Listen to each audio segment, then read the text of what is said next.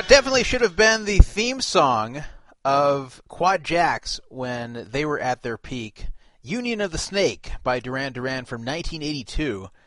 And I never know which songs I play are going to be loved or hated by the chat room, but it seems like this one was pretty popular amongst the people that are listening live right now, at least the ones that are commenting on it in the chat room. So welcome everybody to Poker Fraud Alert Radio. I don't know if it's a Druff and Drexel show. I was going to have an update for you guys tonight. I was going to talk to Brandon today about his future on the show, and then we ended up not talking. So I'm sorry that I don't have an update. The conversation I was going to have with him today was going to be just, let's figure this out. Are you coming back or not? And, if he comes back, which I'd really love to see, the show's not the same without him. But, if he comes back, then great. Then I'm thrilled, and I think everybody's happy.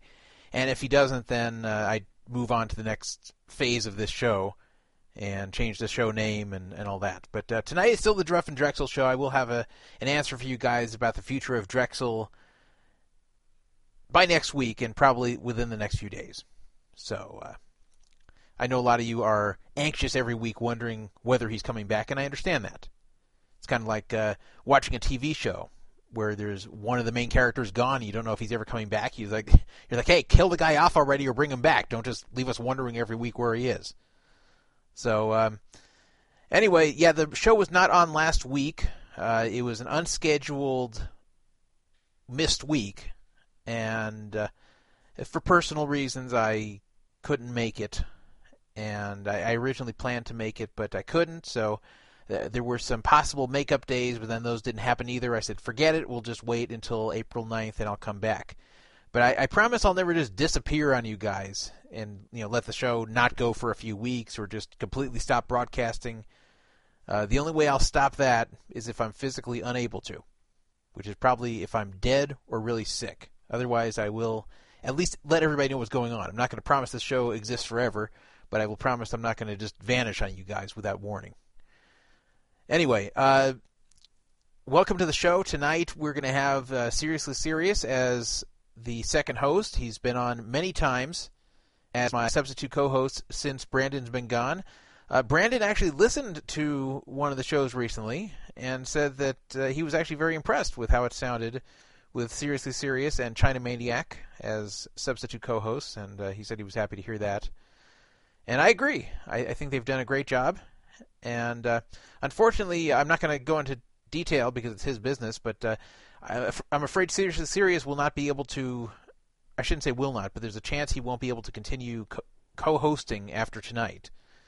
But we'll see what happens. I'm not going to announce anything with that until that actually occurs. And, of course, there's no expectation for him to co-host this show since this is not really his show. This is just a guest hosting position that he's taken kind of for the short, long term, at least for right now.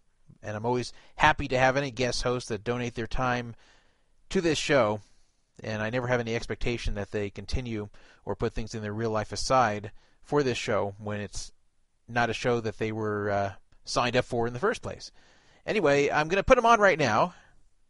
By the way, you guys notice I'm getting better with starting on time? I think we're 1 minute late today. I think we started 7:01.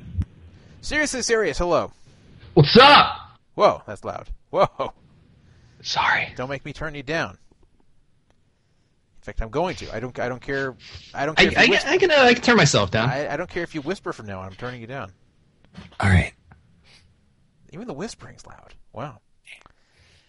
There's something that's said about whispering. It's that the way to make your children listen to you is to whisper. That's probably true. I know if my parents whispered, I always wanted to hear what they had to say. I'm going to try that on Benjamin one day. I'm more likely to listen to what my parents have to say when they scream at me.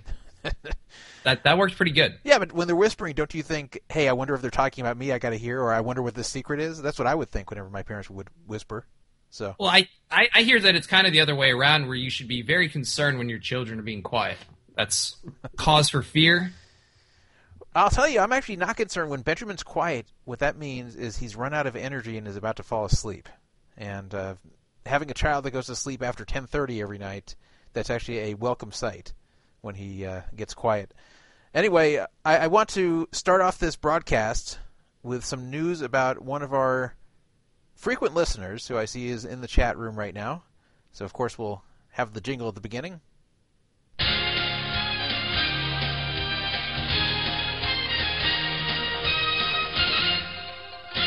I don't know if I'm supposed to announce this, but that's just what I do on this show. I just announce things, and I hope the person's not pissed at me. Beebs9Dizzle, also known as Beebs92, now has a boyfriend. She's not single anymore. I don't think anybody knew that except for a few people. But no, it's no one on PFA, apparently. And I don't know who her boyfriend is. But I know she has a boyfriend, and I made sure to ask her, is it someone from this forum? She's saying Jesus Christ in the chat. No, I'm happy for her. I mean, I assume if she's in a new relationship that she's got to be happy, at least for the moment. I mean, all relationships are good in like the first week or two. It's after that you have to navigate rough waters sometimes. But congratulations to her for being in the new relationship, and double congratulations for it not being a guy from this forum. That's very wise.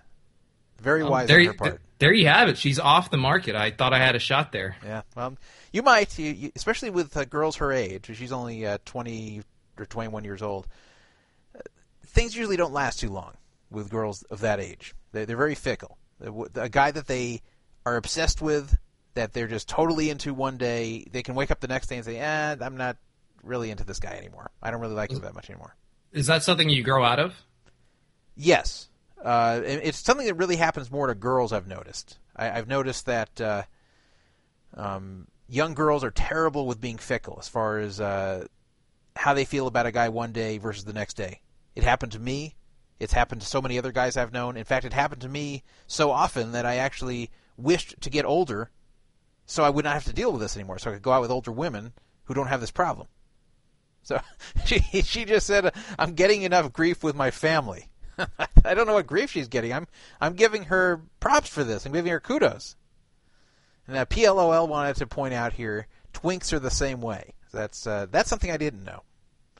But I learn something new every day with our multicultural group that listens to the show. It really is a melting pot here at PFA.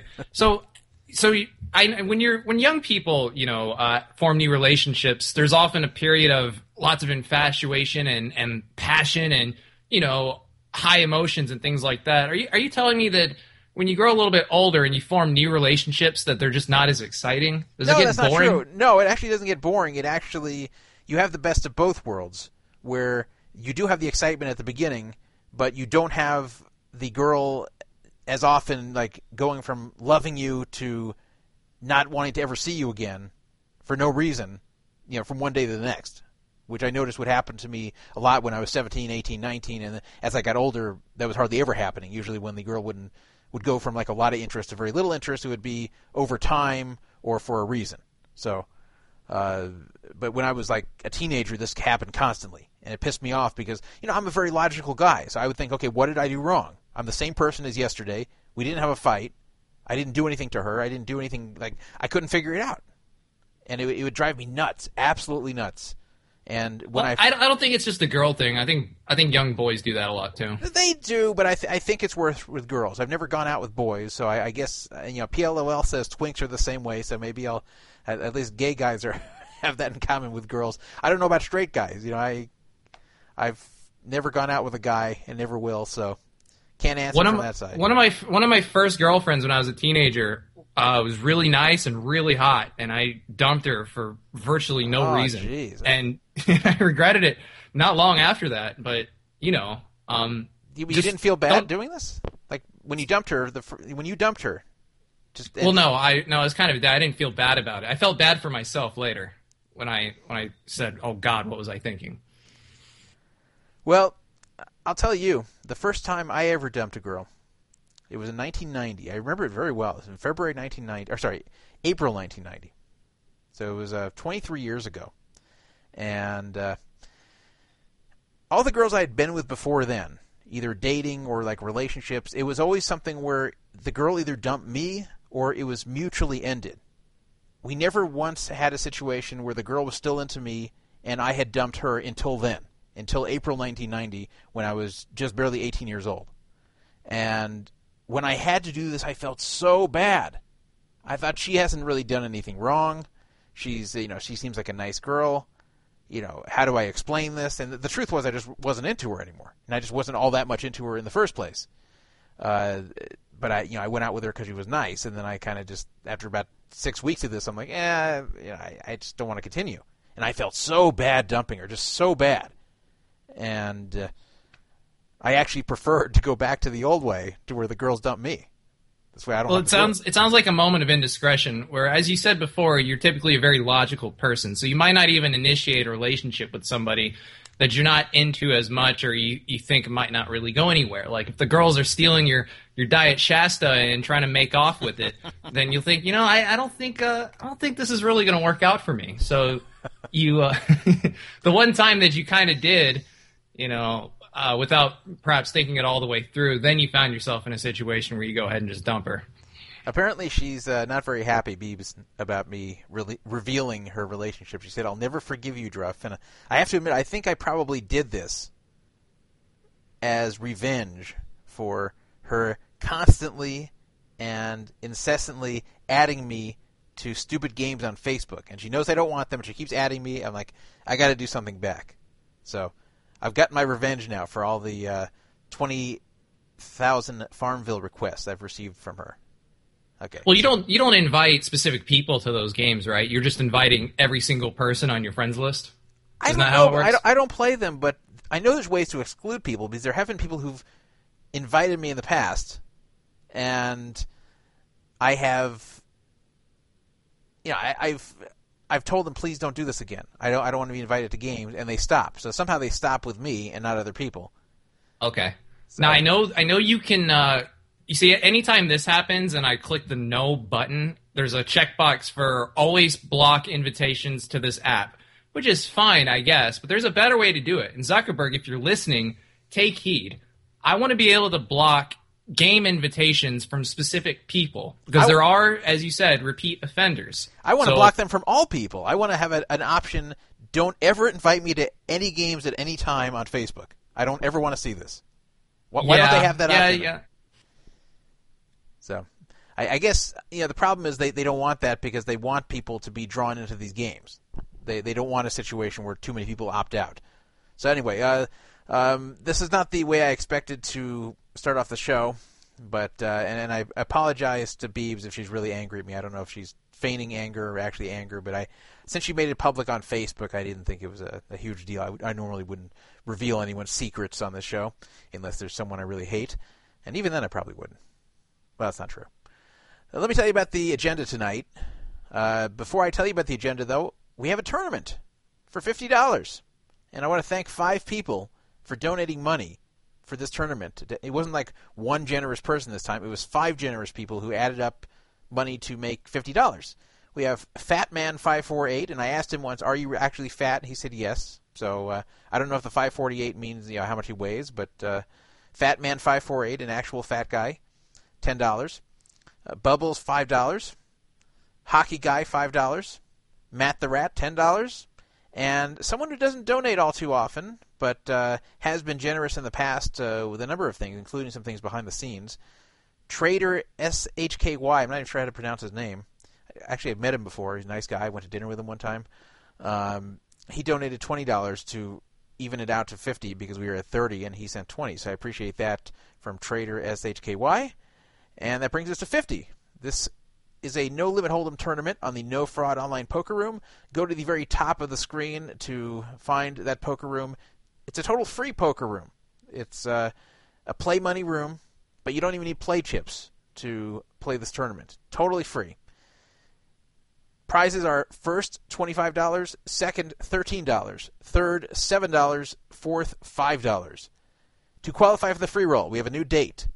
January 1st, 2013. So that's when you need to have registered an account on Poker Fraud Alert by.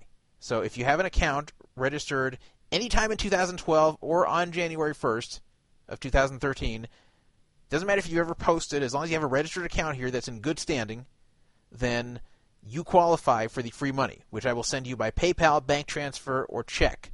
Just PM me Dan Druff after you win.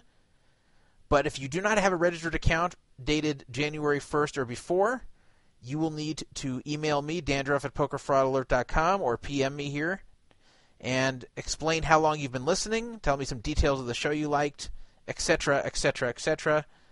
And what the hell? I have a phone call coming in from an area code I absolutely hate, 424. Caller, you're on the air. Please turn off your radio.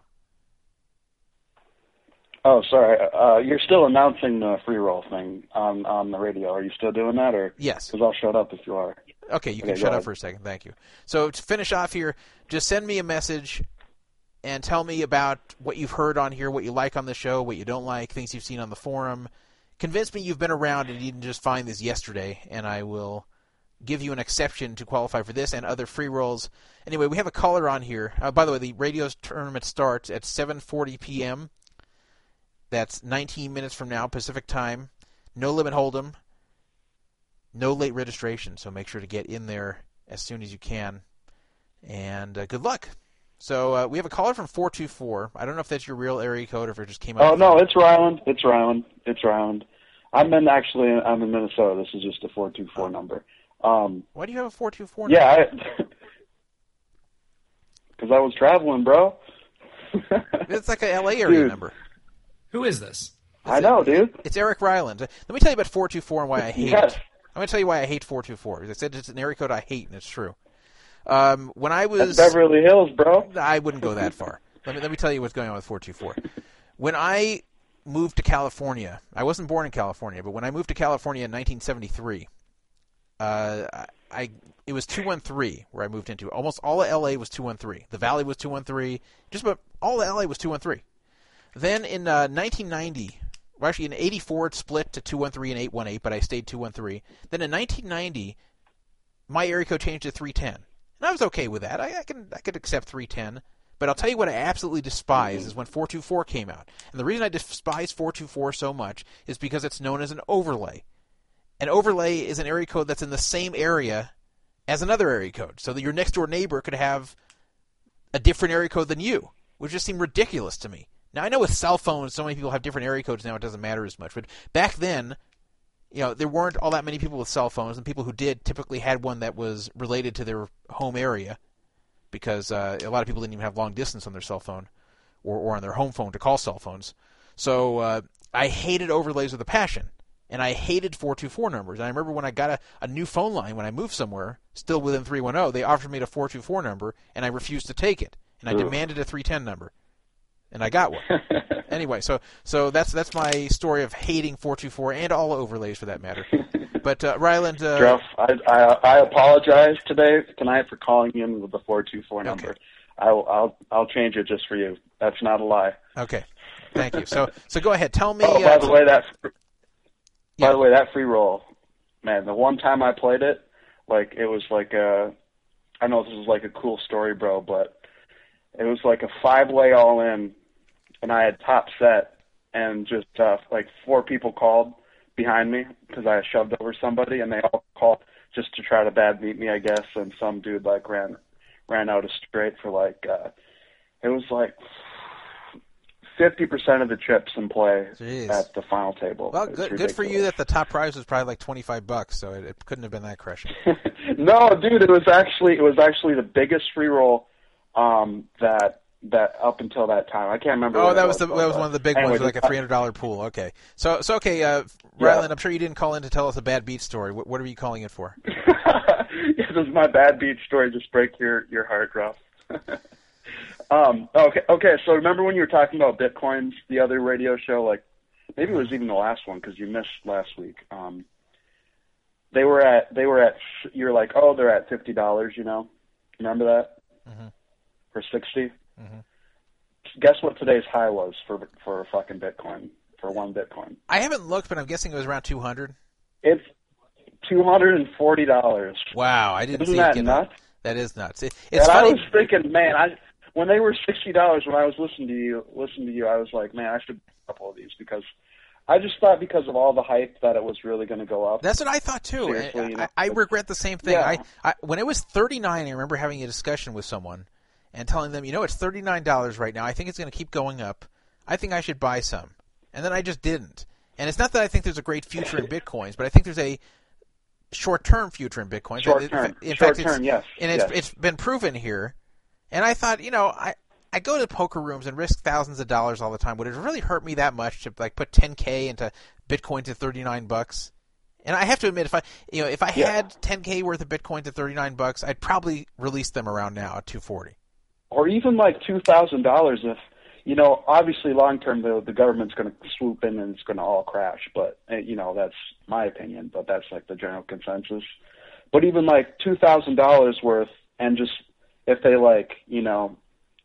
you get like a 5 times return on your investment in 2 months. I mean, that's what I think. Yeah, but so now it's gotten to the point, it's like 240, and I'm thinking, okay, well, now that it's so high already, even if it goes up to like 400, even if it goes up to 400, I haven't even doubled my money, and then there's a legitimate chance it crashes down to almost zero, so I'm like, crap, now I don't want to do it.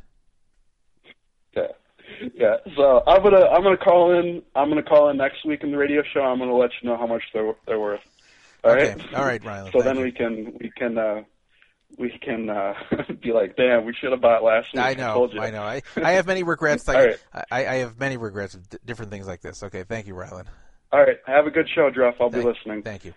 One of my other regrets that would have even made a lot more money than buying Bitcoins, in 1994. I had a discussion with one of my friends of, hey, you know what we should do? We should buy up a bunch of these .com websites, just the names, just hold the names and sell them later. Like just buy common English word .com names. I said, yeah, it sounds like a good idea, this guy says to me. And then we don't do it.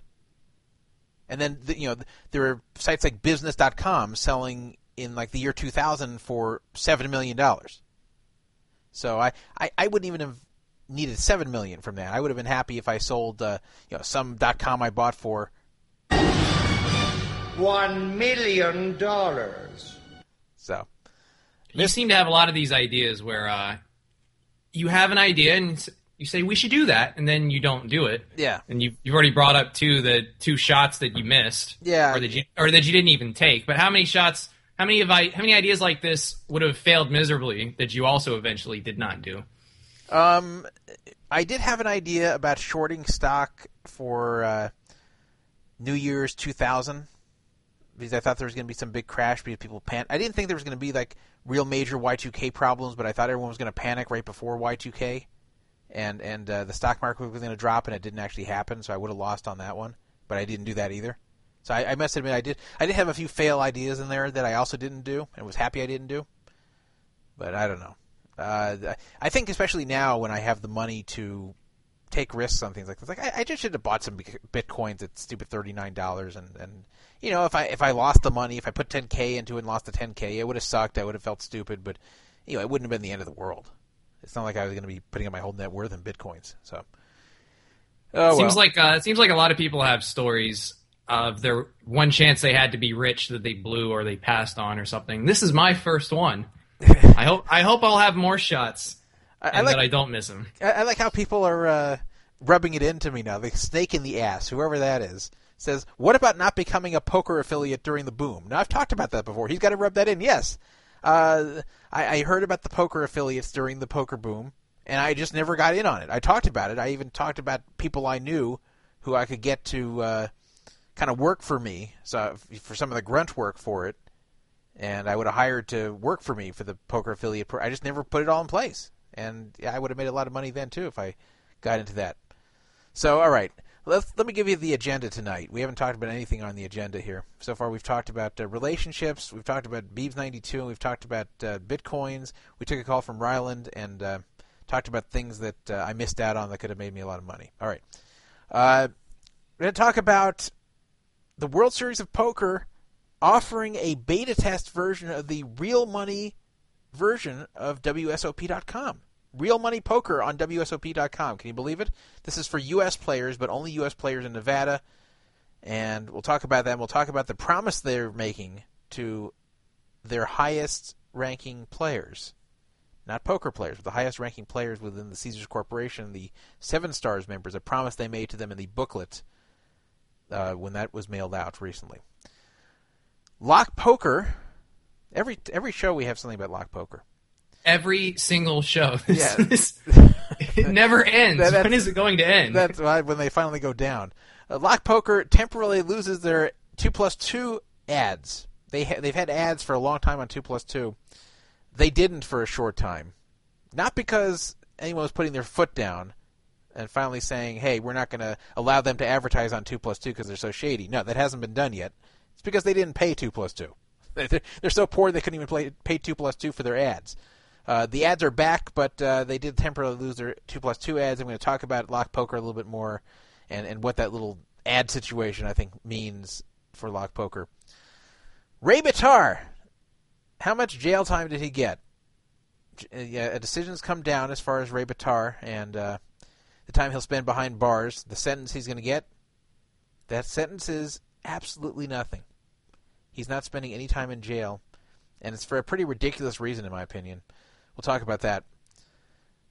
I'm going to confirm right now, and I'll talk a little bit more about it later in the show, that I will be in a DVD extra of a major theatrical movie that's going to be released in September.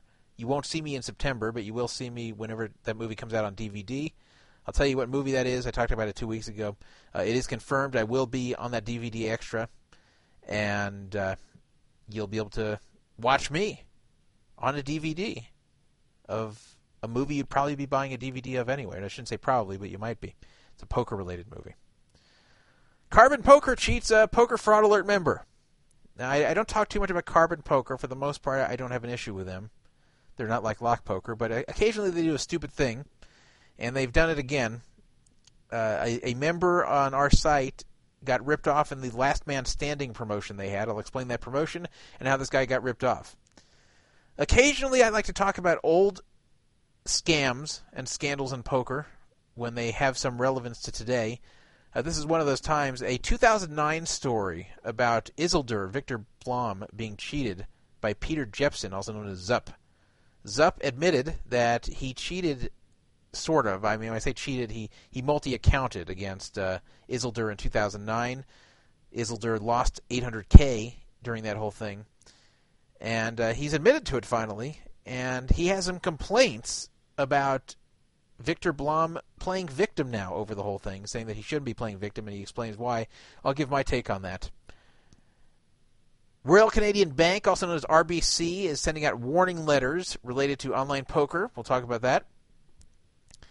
Zynga Poker. Anyone who's ever been on Zynga Poker has seen how absolutely horrendous the players are there. This is the poker you can play through Facebook, the original Facebook poker game offered by Zynga, who created Farmville and so many other games. I played Zynga Poker when it first came out, and the players were so terrible it wasn't even fun. It was one of these things where just everyone was so awful, it was just a luck fest. Sure, if it was for real money, I'd sit there and grind, but there wasn't much fun in it. There wasn't much poker skill because everyone was just like all in with crap.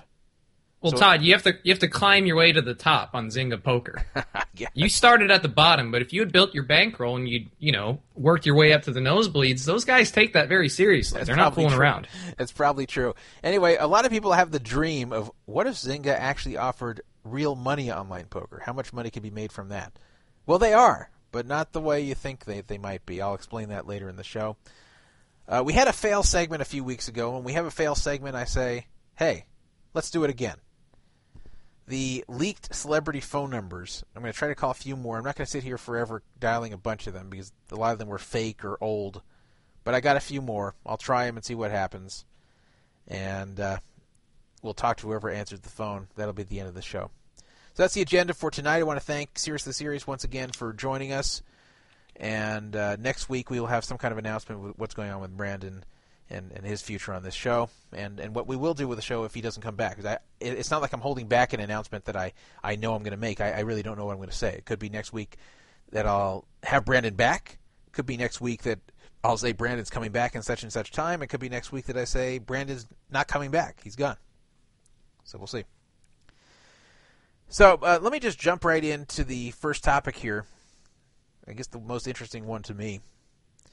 And that is the World Series of Poker official website, WSOP.com, offering real money online poker to Nevada residents.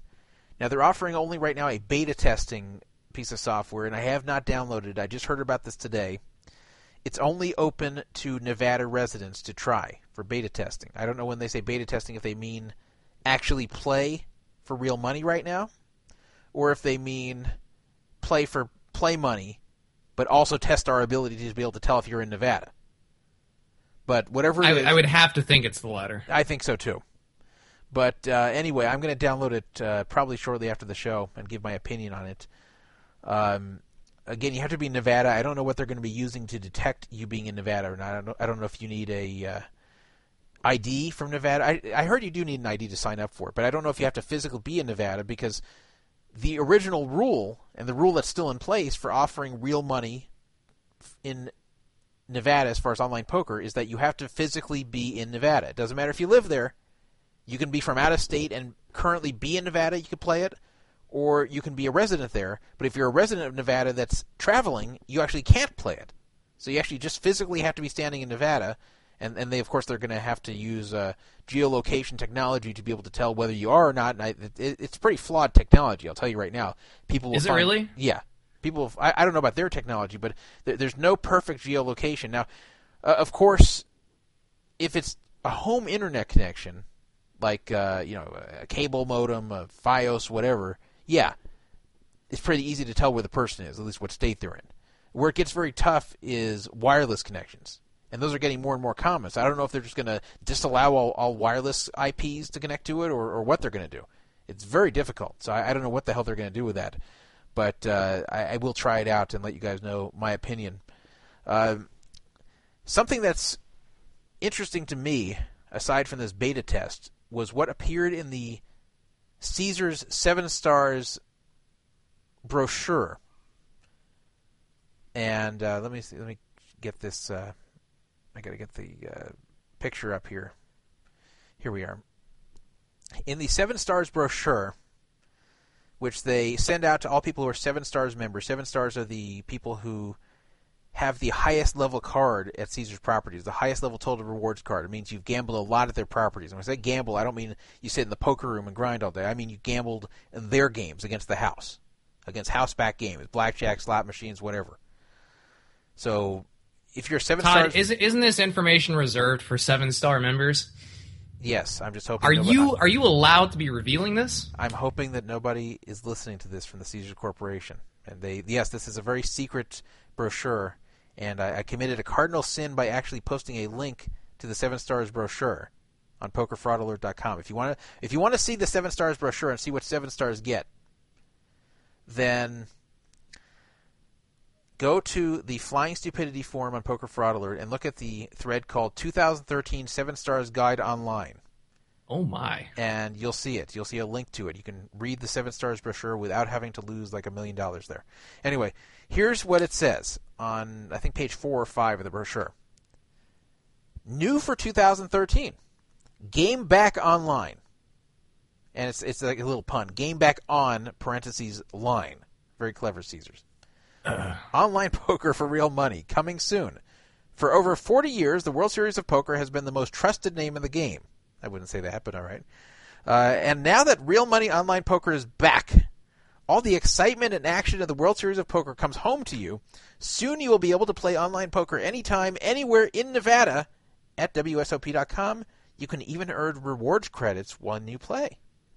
Stay tuned for updates, and be sure to check WSOP.com for the latest news. Now, the real interesting thing out of that is that it says on the top, new for you in 2013.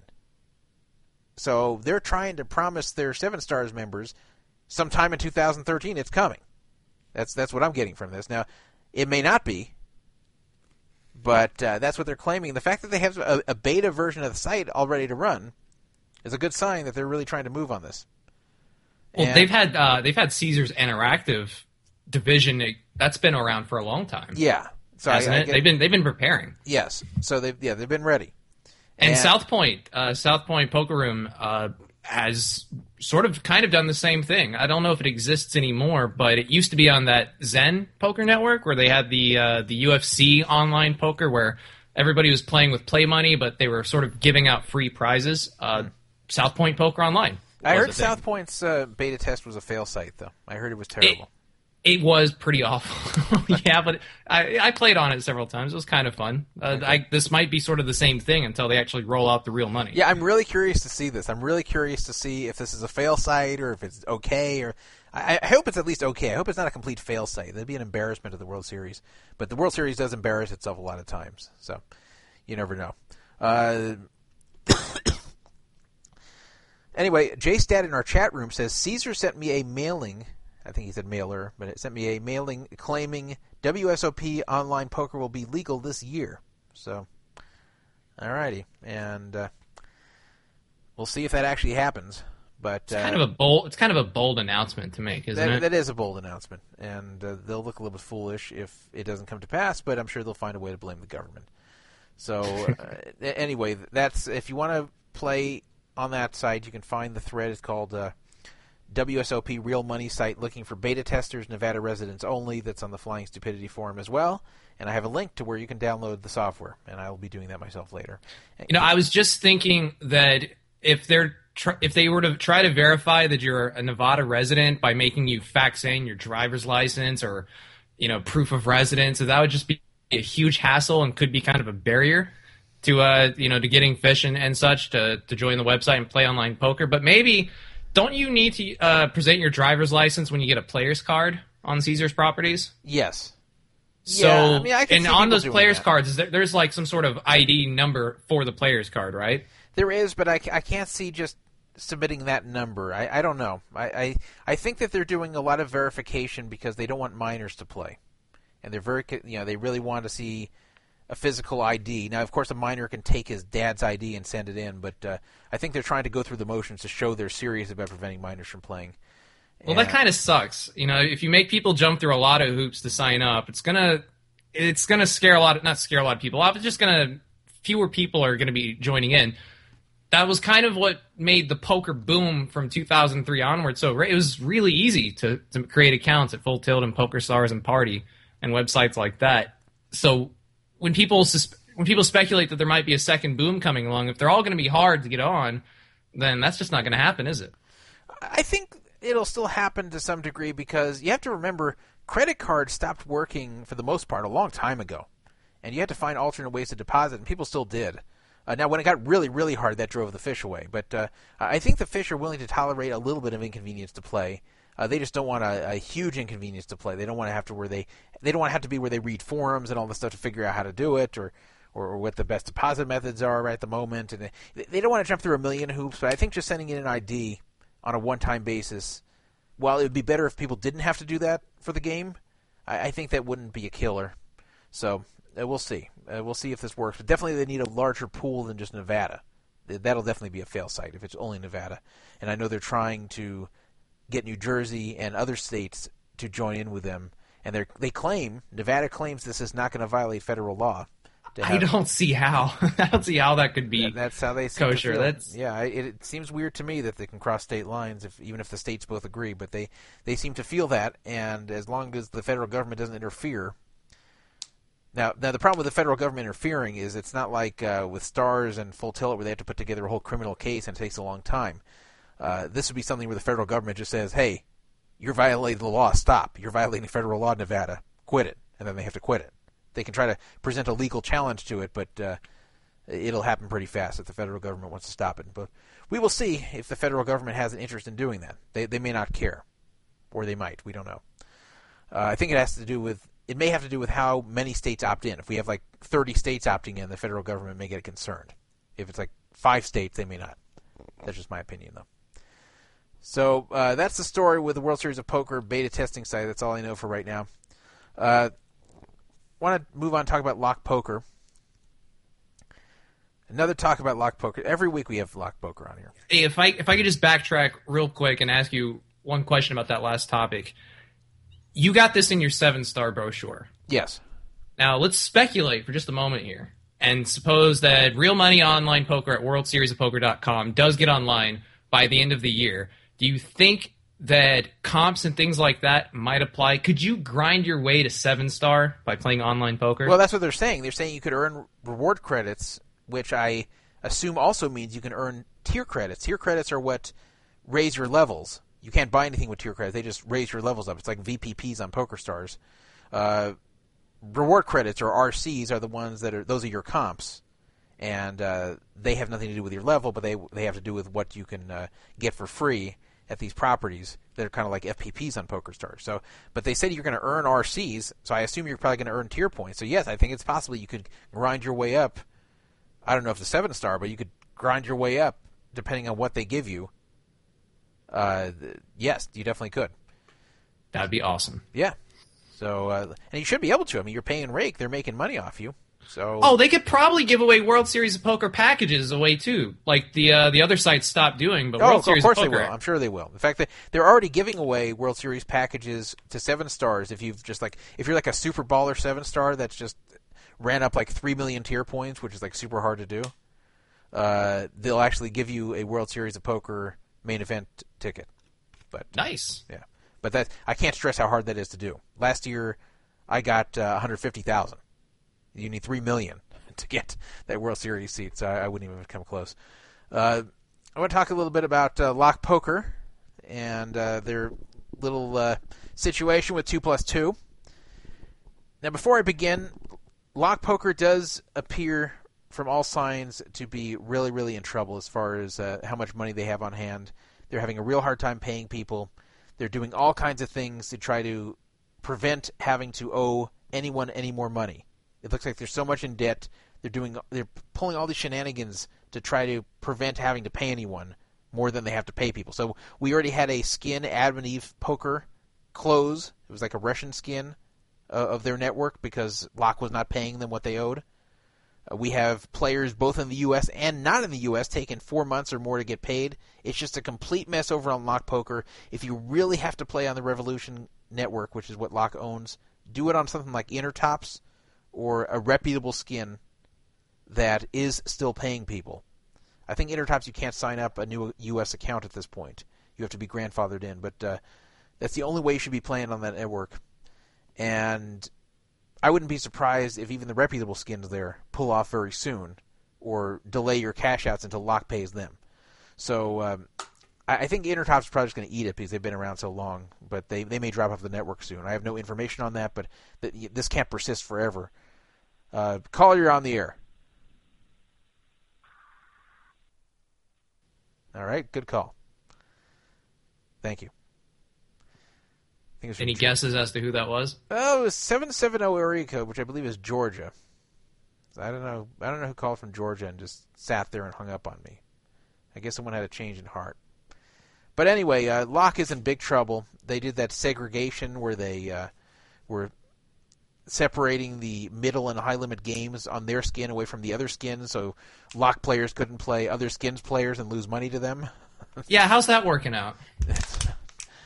Not very well. And then they also did this, what they call fair play technology, where they're not letting bad players play good players. The whole thing's such a freaking mess. And, of course, you still have the people who are promoting Lock. People like The Grinder and others. Melanie Weisner, I think Matt Stout, others that are promoting Lock despite everything that's happening, which I think if they really are ignorant to it, I'm not saying it's an excuse, but it's not as bad. But if you know that Lock is not paying people, if you know Lock is most likely broke or close to it and you're still promoting them on your Twitter, you're doing something wrong. You're doing something bad. You're leading your fellow poker players to the slaughter. So you might not be stealing the money personally, but you are leading them into a very bad situation. And people who are your fans, people who like you, who enjoy watching you on TV, who admire you, you're doing a disservice to these people. So anybody listening to this show that's doing this, or knows somebody that's doing this, please stop. Please stop promoting Lock Poker until they get their act together. Because you're leading people who are not very well informed, who are just your fans, into doing something that's very bad for them. And that is putting their money on a site where they can't cash out, where they're going to lose whether they win or lose at poker. Are they really leading people, though? Because I like Melanie Weisner, but really, how many people do you think signed up to Lock Poker just because she happens to be sponsored there? how many people are getting drawn in? I can understand when it's like full tilt and you've got those red pros, or sorry, team full tilt, those guys that you see on TV all the time, and they're all patched up on high stakes poker and shows like that. That could certainly draw in a lot of people. But when we're talking about lock poker, how many people are really being victimized by their stable? I don't know. And I admit that Melanie Weisner does not have the same draw as Phil Ivey. But and how much harm are they causing, I guess is what I'm Well, asking. even if it's one person. I don't even like if it's one person, because I just don't like when people are saying, hey, sign up for this site, go play on this site, play with me on this site, and they're saying this to the people who like them and follow them and admire them, and then in reality this site is not paying anyone, and they know it. That's just... I don't actually see it. Maybe Melanie Weisner was a bad example, but just pick anyone else from their stable, perhaps someone lesser known, because there's a bunch of them on lock. I understand now, but I never see any of these guys going on Twitter saying, "Hey, I'm about to go sit down in this tournament. Come join me," or sign up here through my link, or anything like that. I don't see too many of these guys actively promoting lock. There's some that do it. There's some that do, some that don't. But and the ones that aren't, fine. If just having a presence as a lock pro, I would still say you shouldn't have at this point after what's happening. But at least if you're just listed on their site as a lock pro, but are not promoting them, it's not that bad. But if you're promoting them, then you're just bringing people over there when you shouldn't be. They have major problems. This is not a small thing anymore. This is not just me having a personal beef with them. They're just not paying people. It's really bad. It's really bad, and for them to not be able to pay 2+2 for their advertising and I don't think this is an oversight. I don't think someone forgot to send in the check. I think that they didn't have the money, couldn't pay 2+2. 2+2 said, "Screw this, we're taking down your ads," and they're like, "Oh crap, you know what? 2+2 gets us a lot of players. We should sign back up." And that's something else. I want to call out 2+2 there, and if this means they're going to ban me again, then so be it. But 2+2 should not be allowing these ads up there. They wouldn't allow UB ads after this whole scandal happened. So why allow lock ads when there's so many shady things going on with lock, when all the intelligent people following lock's situation having concluded that lock poker is in big trouble and can't pay people? Why did I cut off the broadcast? No, we're still on. Don't. No, I think we're still here. Someone said, "See, the chat room makes me paranoid. I shouldn't read the chat room." Someone said, "Fun while it lasted." And I'm like, "Oh, that's crap." not a reliable person to be listening to. so I don't know. I thought the chat failed.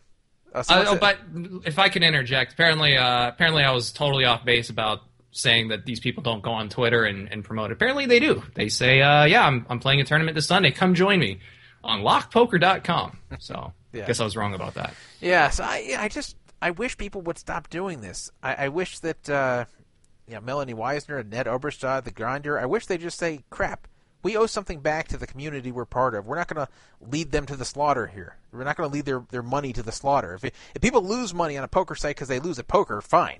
It's part of the game. You don't want to lose money on a poker site because they don't pay you when you win. And any site that has that situation going on, you should not ever be promoting to your fans or friends. You just should not be doing it.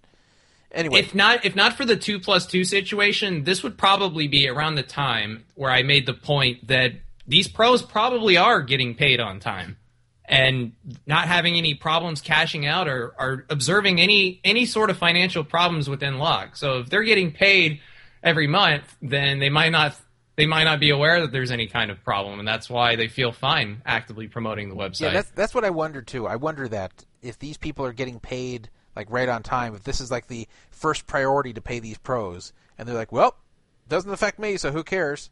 Like I just hope that's not the situation. I'd actually feel a little bit better if they're also not getting paid and they're just blindly believing the bullshit they're handed by Jennifer Larson, the CEO there, about how everything's going to be okay. But if they're really getting paid themselves and they're going, well, as long as the checks come in for me, I'll promote whatever the fuck they want. I just hope that's not happening. But the sad thing is, a lot of poker players, when they're short on money and they need to keep in action, they will sell out anyone. They'll sell out their own grandmother. And that's sad. And people who are normally good people and trustworthy people in other areas of life, when it comes to keeping in action in poker, they do like a Jekyll and Hyde transformation, and they will do things like promote a site that they know is not paying anyone. And I just wish that wasn't happening. But I guess in a community where a lot of people are there because they want easy money and they want to be able to play a game and support themselves with that game and not do any work. And yeah, that community brings a lot of people to it who don't always have the best moral fiber, should I say. The people who, if their goal is to make easy money in whatever way possible, a lot of times they don't mind if that ends up hurting some people. So, unfortunately, poker attracts those sorts of people. There's good people in poker and bad people in poker, but I think you get more bad people than average in poker because of that reason. If I could continue to play devil's advocate here, let me pose a question. Do you think that it's in any of their contracts that obligates them to promote the company and invite people on social networks such as Twitter and Facebook and try to actively recruit players to play in tournaments or to sign up for the website? When apparently Matt Stout and Melanie Weisner and guys like that are saying, come play with me on Lock Poker, do you think that that's something they're obligated to do, or do you think they're doing it just because, loyalty to their company or whatever? No, I'm sure they're obligated to do it. I'm sure they're told by Lock, you have to, every week you have to say this, you have to say that, you have to promote this tournament, that tournament. And that's fine if the company is a healthy company and they're paying people. I don't care what they're told to do, but I don't think they're voluntarily promoting it when they don't have to. But on the other hand, what can Lock do to anybody if someone does not want to promote them after they're not paying people? No one's going to get sued. Lock can't sue anyone for this, and if they could, the people could raise a very reasonable defense that they do not want to promote something that is leading people to get cheated. Well, their recourse is to just dump them, right? And that's what they're afraid of. That's what just they don't want to do, them. right? That's why they won't stop promoting them. You hit the nail on the head there. That's why these people won't say we're standing up to you, Lock, until you fix this matter. We're not going to promote you. Lock will say, okay, bye. Oh yeah, obviously that's what's going to happen. Nobody's going to do that. Yeah. So anyway, someone just asked, is Todd the only pro representing the PFA poker room? I probably am. No, I actually am. Actually, you know what? That's not even true. There's nobody representing the PFA poker room. It has no pros. I'm not even a pro on my own site. Are you going to be patched up this summer at the World Series? It's funny you ask that because I do mean to order at least a shirt for myself and a cap for myself to wear, to represent Poker Fraud Alert in some way. Though I'm only playing 8 events this year, which is a lot fewer than I used to.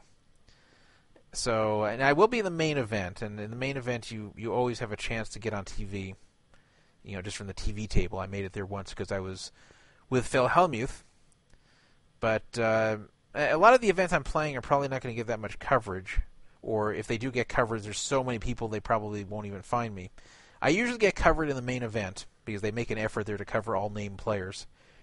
But the ones I'm playing, the 1500 No Limit Hold'em, Millionaire Maker, there's going to be I don't know how many people, 5,000, 6,000 people in this thing. So, I mean, they're never going to find me in that thing unless I make it deep.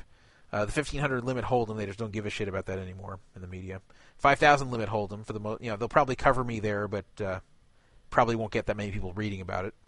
Well, the live streams get a lot of attention. They're not on TV, but lots of people watch them. So there's definitely some value. Yeah, but I don't think it'll be on a live stream unless it's the final table, right? Like the 5, not necessarily. No, I think last year they were with 2 tables remaining in some of the tournaments. They were doing live streams, but yeah, for the most part, you're pretty much going to want to you're going to want a final table. I mean, that'll be great if I final table something, but I don't know. I can't count on it. So if you do make a deep run in the main event, let me give you some advice here. Not poker advice, but as far as sporting your logo on your patch or your shirt or whatever, make sure that there's good color contrast and that it's easily readable, because I'm amazed at how many companies fail to do this every year. Yeah, I saw some of it last year. Just people wearing stuff and you can't read what it is. People try to get too fancy and stuff with it. Just make it plain, nice, blocky sans serif letters that can be read from a distance. Just design wisely. Yeah, I've actually thought about that. But anyway. So I'll be playing a bunch of events, or 8 events there that, other than the main event, I don't think will get a whole lot of attention for me. And even in the main event, there's so many people, so it's not like they're going to be covering me constantly. They'll probably, cover a few hands I'm in, and then when I bust, but that's about it. So anyway, getting back to what was it, lock poker we were talking about? I got so distracted I don't even know what we were talking about. Yeah. I know we were talking about. We talked about it. We talked about some old stuff with lock poker. What's the new stuff? Oh, well, the new stuff was 2+2. Right. Yeah, okay. they didn't pay. So it's just yet another piece of evidence to throw upon the pile that they're broke. And don't be fooled by some claims. Oh, we just forgot to pay them. I don't think that's very likely. It's possible, but not very likely. Okay, let's move on to the next topic here. Ray Bitar. Ray Bitar, I thought he was going to go to jail. I really did. I really thought he was one person. I didn't know about Howard or Chris or Rafe or any of those guys, but I thought Ray Bitar would be one that they made an example out of and at least would see some prison time. Well, apparently not. Here is a report. This came out yesterday. At a hearing in federal court in Manhattan, lawyers for the former Full Tilt Poker CEO Ray Bitar announced that Bitar has reached a, quote, unusual plea agreement with the U.S. government in his Black Friday criminal case. As soon as I saw that, I'm like, crap. I don't want it to be unusual. That probably means it benefits him. The agreement will cost Bitar most of his personal assets, at least the ones that they found, but will allow him to avoid jail time. Can you believe this? His lawyers also revealed that Bitar urgently needs a heart transplant and is not expected to live another year without one. So he apparently needs a heart transplant really badly, and that is related to the agreement they made with Ray Bitar to not face any jail time. I'll read on here. Let me get back to the article. Full terms of Bitar's plea agreement have not yet been made public.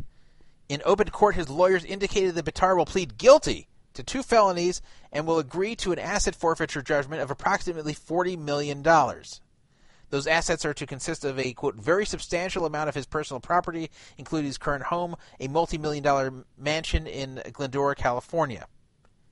So he is giving up an expensive mansion in California. It's in the L.A. area, Glendora. And giving up $40 million in assets, but who knows how much he really has. He may have more than that. He's hiding. Despite being on the verge of resolving the case, Bitar's future is clouded at best. He is a Class 4 heart transplant patient, the most severe rating on the New York Heart Association's classification of heart failure. Bitar's only options for recovery, according to his doctors, are either a heart transplant or the implantation of an artificial heart. Now, I first have to say here that this is definitely karma. If you believe in karma, this is definitely it, that he is in such bad shape and needs a heart transplant and may not make it that long. I mean, this guy definitely deserves something bad to happen to him after what he did.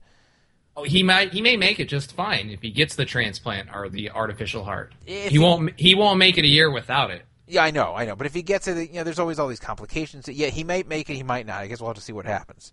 I know I wouldn't want to be in his shoes being up for a heart transplant, even if I knew I would get one. Sure. I'd be very concerned here. So, anyway. Now, so they're taking all of his money, no jail time. I have to think there's got to be some kind of house arrest or ankle bracelets involved, at least, right?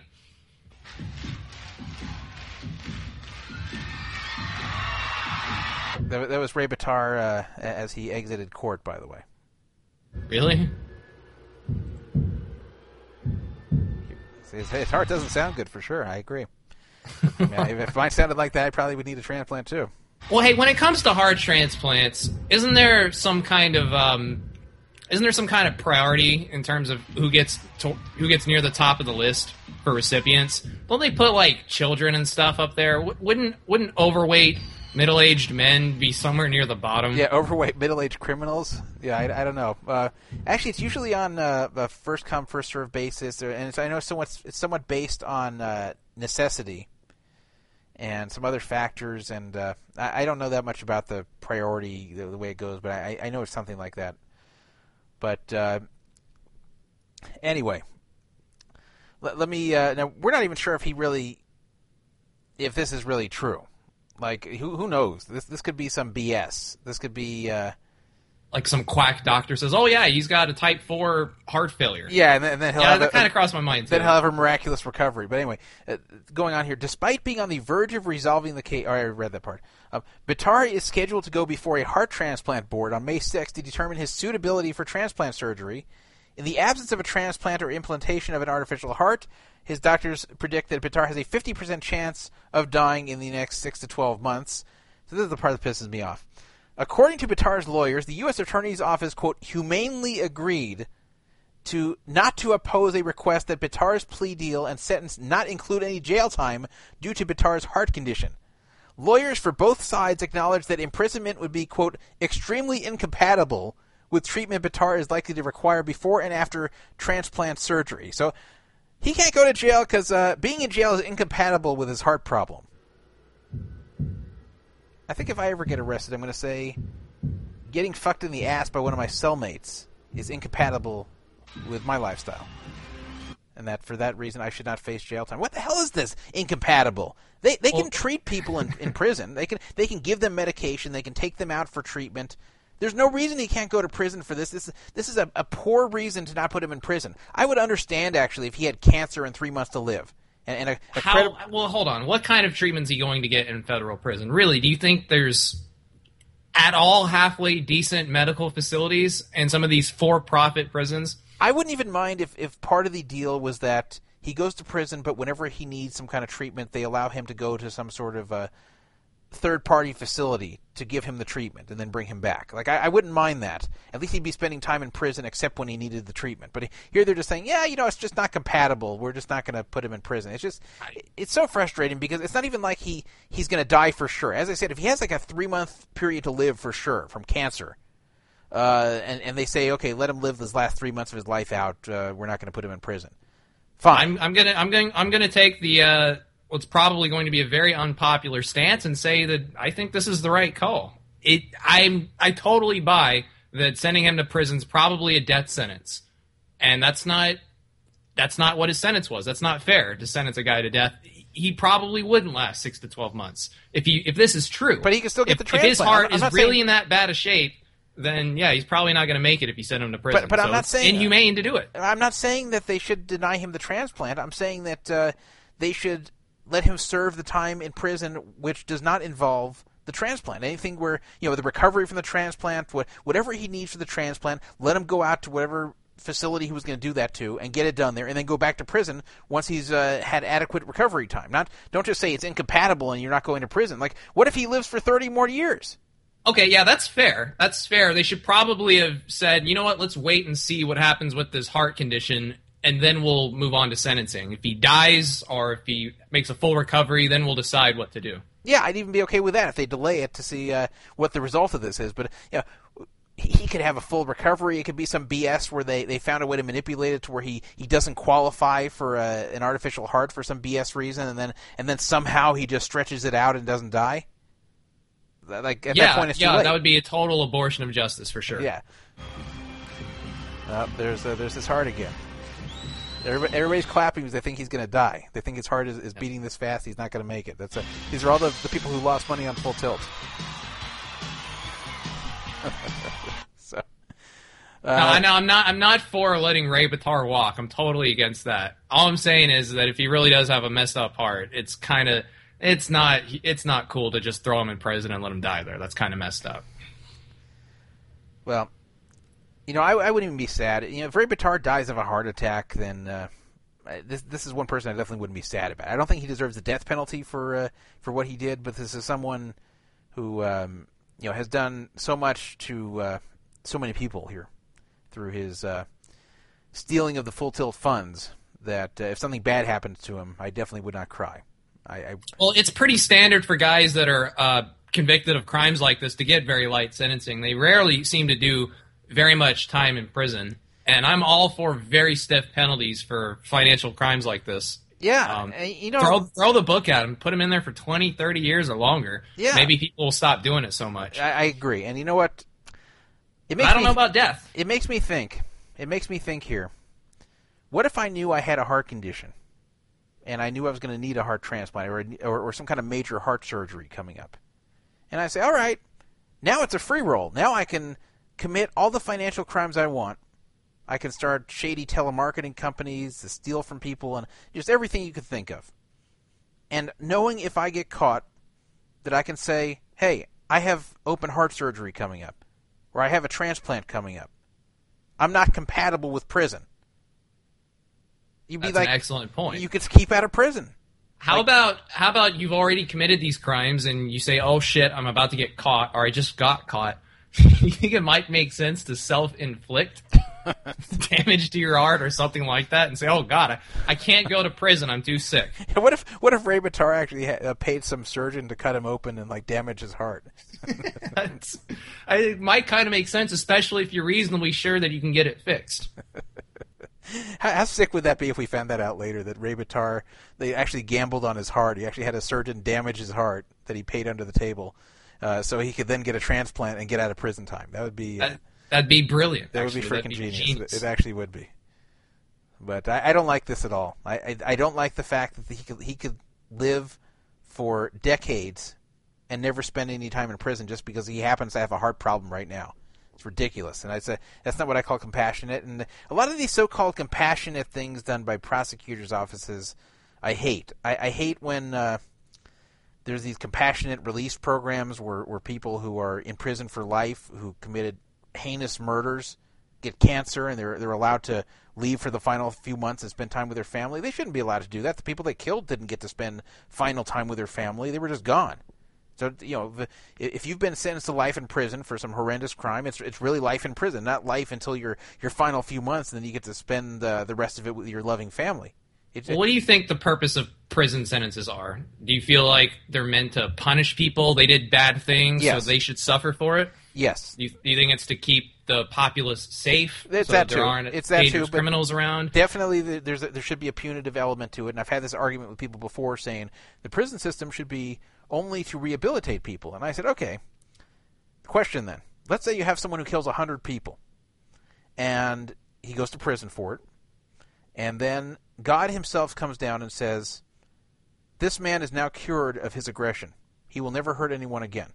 And everyone believes it because it's from God. And everyone believes it's really God saying it. At this point, do you release him? Yeah.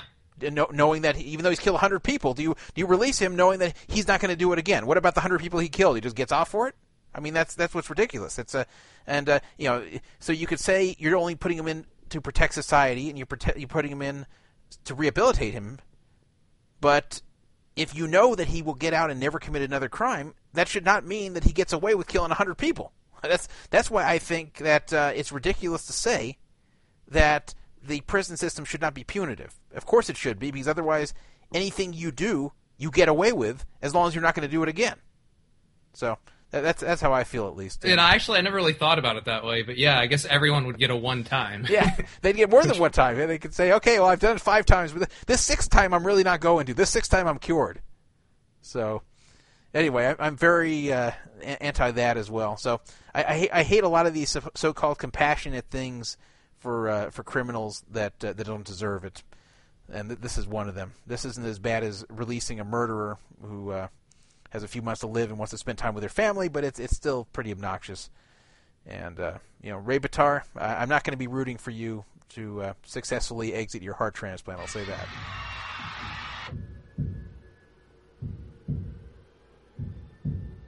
So that's what's going on with Ray Bitar. So I don't think any of these full tilt guys are going to get prison. If he doesn't get it, I bet Lederer won't get it, and Ferguson won't get it, and I think they're all going to skate away with just civil penalties, which is pretty disgusting. Because keep in mind, they weren't just stealing from people, they were actually also violating the law by offering these games in the first place. Now, it doesn't bother me they were offering the games. I played on them. I would be a hypocrite to say that I'm mad at them for offering online poker when I played it. But they were breaking the law. They were doing something that I couldn't do because I didn't want to go to prison. If it was legal to start one of these sites, I would have started one myself. Or at least I would have thought about it and talked about it. So this is crazy, that they both can run an illegal online poker site and steal all the money from it from Americans, and no prison time. What a country. What a country. So that's what's going on with Ray Bitar. And reading a little bit more from the article, In addition, Bitar would likely be rejected by his heart transplant board as a transplant recipient if he were to face the prospect of a prison term. Well, I guess that's part of it too.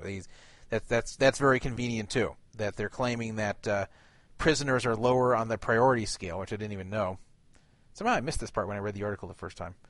And so that's also why he shouldn't be in prison. Well, tough luck. Well, prisoners probably have higher mortality rates. That's probably why they're lower on the priority list. It's kind of a waste of a heart. Well, whatever the reason, tough luck. It's not like he's wrongfully convicted, or it's not like they're putting him in prison for some extremely minor crime that technically carries some sentence. He stole hundreds of millions of dollars from Full Tilt players. I mean, so you end up in prison from that, and as a result of being in prison, you end up lower on the heart transplant priority list. You know what? Tough luck. You should have thought of that before you stole all the money. When you steal that type of money, there's always consequences. And if one of the consequences is that later you come down with a heart condition, and then in prison you're lower on the priority list for a heart, guess what? Tough luck. That's what I have to say about that. The May 6th Heart Transplant Board hearing date has greatly increased the speed at which the remainder of the case will play out. Because Bitar's doctors have advised that he not travel, Bitar's allocution is expected to be taken via video from California in the next 7 to 10 days. At that time, Bitar will plead guilty to 2 felonies and will agree to the terms of the deal hammered out with the USAO. That's the U.S. Attorney's Office. He will then immediately be sentenced by Judge Preska.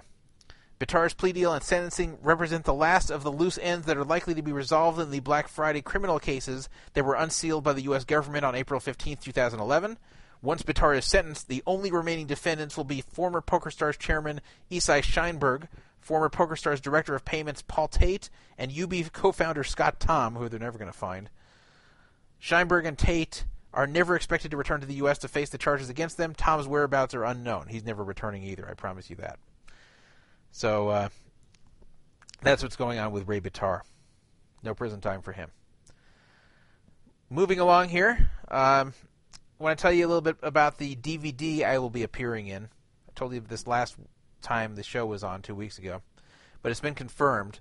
This is the movie Runner Runner, starring Ben Affleck and Justin Timberlake. Obviously not a small movie. It's going to be hitting theaters in September. And I will be on a DVD extra. I will not be in the movie. The movie's already finished shooting. In fact, they finished shooting it last year. But I will be in a DVD extra. And someone is sending me a Skype message. Oh. Seriously sent me a Skype message saying BRB. Okay, we're just going to pretend like he's here. I'm going to pretend like I'm not alone here so I don't get anxiety. But anyway, I will be in a DVD extra that you will find on the Runner Runner DVD when it comes out, which I'm predicting will be sometime in early 2014.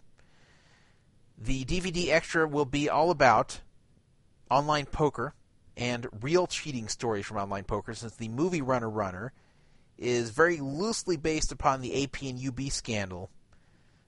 Basically, the owner of a online poker site, a fictitious one based out of Costa Rica, played by Ben Affleck, cheats a young player who loses his college money, played by Justin Timberlake, and he goes there to confront the owner of the site, and it goes on from there. So the DVD extra is going to have, hey, this is a fictitious story, but here's some real stories about cheating in online poker. And I believe that I might be the only person on that DVD extra speaking on behalf of the players. They're going to have a lawyer for Full Tilt on there. They're going to have various other people who are either going to be speaking on behalf of the sites that ripped everyone off, or people kind of in the middle. I think the only player advocate that's going to be on that DVD extra is me. I can't say for sure, and they don't even know for sure because they're still finding people for it. But they told me, last I heard, that I will be kind of like the person speaking for the players on there. So I'm going to be bringing up Full Tilt, going to be bringing up UB, and I'll even talk about how there's current sites out there like Lock Poker that are very shady and cheating people.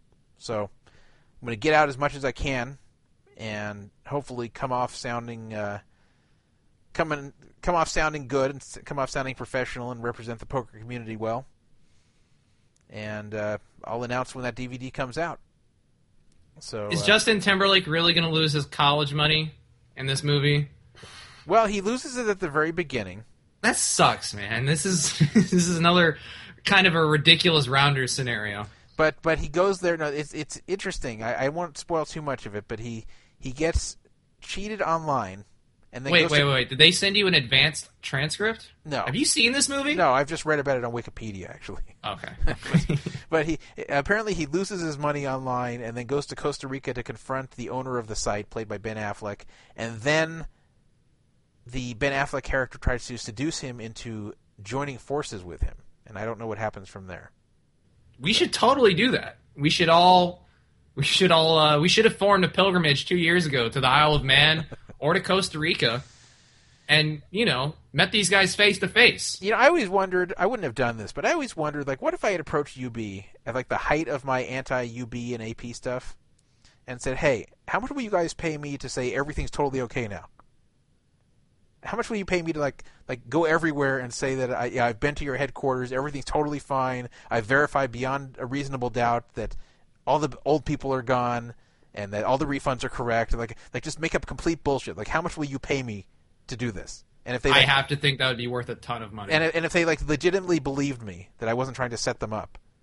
I don't think Joe Sebak even did that. Yeah, like what if I did that? Like, how much would they have paid me for it? I wouldn't have done it. I just thought about it. Like, I've made so much noise about this. I bet I could actually have made a lot of money by going back to them and doing an about face. Anyway. That would have been worth. They probably would have paid through the nose for that. But somebody in the chat saying, ask how much they paid Joe Sebak. Well, sure, but Sebak didn't join UB and then report back, "Hey guys, I looked into everything. Everything's fixed and fine. We found all the hand histories and we paid." He didn't say everything's roses. He just kind of said, "Yeah, we're still looking into it. We're still looking into it." Well, he said somewhat it was roses, but it was true. He didn't say, like, everything's totally solved and I'm 100% sure everybody's gone. It was like, from what I can tell, everything's good now. It's new people. They lost the hand history. Sorry, we can't do more. We've done all I can. We've revealed these cheating names. I think we're done now. Like, he said it, but he didn't go all that far with it. But the thing was, he wasn't even... I know he was sort of against UB with his Poker Road podcast, but he wasn't as, like, in the forefront with bashing them as I was. So, anyway, Beer and Poker says in the chat, "Movie sounds lame. Hopefully it shows up on eBay for $1.99 because I'm not buying that DVD at full price." I hope it doesn't end up lame because, one day when I show Benjamin the DVD and say, "Hey, look what Daddy was on," I don't want the movie to totally suck. I hope it's lame. I really do. You know what's funny? I actually would have hoped it was lame if it wasn't for me being in the DVD extra. Now I hope it's really good. You know what? Because when you try to take it too seriously, the subject of poker, and portray it in film or television, it comes off like trying too hard. Yeah, it always comes off really lame. Like, if you ever saw that web series Game Theory, it's kind of like that. But Rounders tried a little hard, but they didn't try too hard. Yeah, and it's a very enjoyable film. If they'd taken it too seriously, I would not adore that movie as much. It's so funny how Rounders was the first one and they got it right. It was really. I know they had some old poker movies before that, but that was really the serious modern poker movie. And it didn't get that much right. Like when he walks into the stud game and he reads everyone's hand. No. Of course, when I say got it right, I mean it being a good movie. Not being a total piece of crap. That's what I mean. So it was fanciful, It was it was very Hollywood. That's what they need to be. Is very not try to be super accurate, because that's just people are going to nitpick every little thing, and just the wrong way to go about it. I hope it sucks. I hope it's very cheesy, because that'll make me like it. And let's see. Ryland's saying, I hate when Ryland types in the chat because he's got this awful color for his font that's like so hard to read. So I'm going to squint my old eyes here and try to read it. Druff, you should mention the Boom documentary, change names to Bet Race Fold, and the official trailer's out now, and the release date as well. All right, I'm just going to click on this YouTube he posted. We'll just do this right now. Bet Race Fold. Bet Race Fold official trailers. 2 minutes. I've never watched this before. I've heard about it, but I haven't watched this trailer. So we're all going to do this together. As usual, I'm producing the show as the show goes on.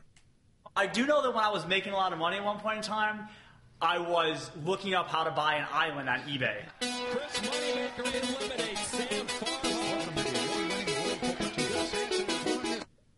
Did they really have that music in the trailer?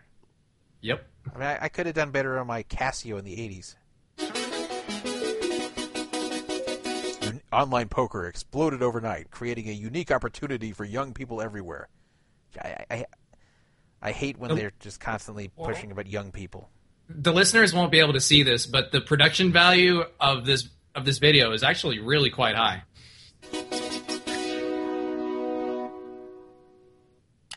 Imagine your favorite thing that you can do, your favorite hobby. Someone says, if you just do this all the time, we're going to pay you millions of dollars. Vanessa Selps is really getting to look more and more like a man every day. I mean, she never looked feminine, but every time I see her, I focus in on her and say, oh, that's Vanessa Selps, I think, oh, who's that guy? I'm not even kidding. Like, yeah, that's what she's going for. She's looking really, really manly now. Like, she's not even like a little bit manly now. Now she's like super manly. Dude, she looks dapper as fuck in a suit. Have you seen that that Bluff cover she was on a couple of months ago? That's so true. It was a money factory. There were so many games. You could play so many hands. This is so weird. They're like showing this guy's like. This is so weird. This guy's like got two screens, and there's all these like dollar figures in large print all over the screens that really wouldn't be there. And the guy's like shaking his head back and forth, almost like he's having a seizure. Yeah, it's like a time lapse. Yeah. Playing poker for a living was a way for me to be whatever brand of eccentric. Oh, here's Tony Dunst. I wonder if One Step is listening. He loved Tony Dunst. Tony Dunst and Tom Dwan, that was like the fantasy threesome for One Step. I was banned originally from Australia when I was 21. This time I was more so politely asked to leave. I never in a million years would have ever expected to grow up and be a professional online poker player. I would have said it was more likely that I would grow up to be an astronaut. Mommy won a big pot. What do you say? Ship. Who's that girl? I don't know. I don't know who that is. I'd like to know. I don't well, you know, they're probably trying to get a wide swath of different poker players. She's probably like a mid-stakes grinder, you know, making a decent living, not some high-profile baller. Oh, D Moon Girl from Minnesota. Okay, of course it's a Minnesotan. You know, she's probably like a homemaker, just, you know, making like $100,000 a year during the boom phase, 2000. Well, she's young though. There's so many. Well, I guess she has a kid. I guess she's not that young, but there's so many poker players from Minnesota. So many young poker players that came from there. It's amazing. I don't know how they. I know because the Canterbury's there, but they just have an amazing number of poker players from Minnesota that are. What else is there to do in Minnesota? I guess it's that. Yeah, there's just so many of them, and a lot of them are really weird too. No offense to Ryland, I like Ryland, but some of them are really weird. It's a very interesting game when you think about it. Like, what would you do to prevent me from winning all your money? Like, that's pretty much what it comes down to. All your money. It's kind of weird. He had no accent other than that statement. That sounds menacing. What are you going to do about it, punk? I want to hear this again. Ship it. It's a very interesting game when you think about it. Like, what would you do to prevent me from winning all your money? All your money. I'm going to win all your money. There's nothing you can do to stop me. But why is there no accent in the rest of that? Where'd the rest of his accent go? You think about it. Like, what would you do to prevent me from winning all your money? Maybe he's being funny. Weird. Like, that's pretty much what it comes down to. Online poker funded the entire poker industry as we knew it in the 2000s. They paid me $11 billion. And I was holding out for $12 billion. Negreanu's in everything. If you look at that YouTube video, because what you're seeing in the trailer is a screenshot of YouTube, a YouTube video. Yeah, you'll see that it's the old YouTube format. It's got a white background with the gray bars and stuff, and I think you might be able to see the date on there. That's an old video that they're showing. And that is kind of funny that there's a video of a YouTube video in the trailer. It's a poker news clip. I hope they got clearance for that. I do. You know what? If they didn't, they're probably going to get a cease and desist letter. I actually got a cease and desist letter from Poker News. Really? What for? This is so weird. They sent it to an email address I almost never use, and they claimed that I had some kind of content on my site from Poker News that was copyrighted. And I said, it a picture? I don't. They wouldn't say what it was, so I responded. That would be lame if it was just a photo. So I responded to them and I said, "Look, the only thing I think we have here is your own RSS feed, and if that's a problem, then why are you providing an RSS feed?" So. So I said, but if you really want, I'll take it down, but you have to tell me what you're talking about, so please let me know. Now, I got this months later after they sent it to me, because it was an email address I hardly check, but I sent them a response from the one I do check all the time, and they didn't answer me. So I guess I'm still legally non-compliant here. We had a similar thing happen at Quad Jacks where we found out that Poker Fuse was taking all the podcasts off of the RSS feed, and Zach was furious. Yeah, he emailed the guy about it. Yeah, and he was like, Thomas, how are they getting this? And I was like, that's probably from the RSS feed, dude. They've got a scraper for that. Someone like, brought how that do we up to stop me. it? It's like, that's why we have the RSS feed. You know who complained about this to me?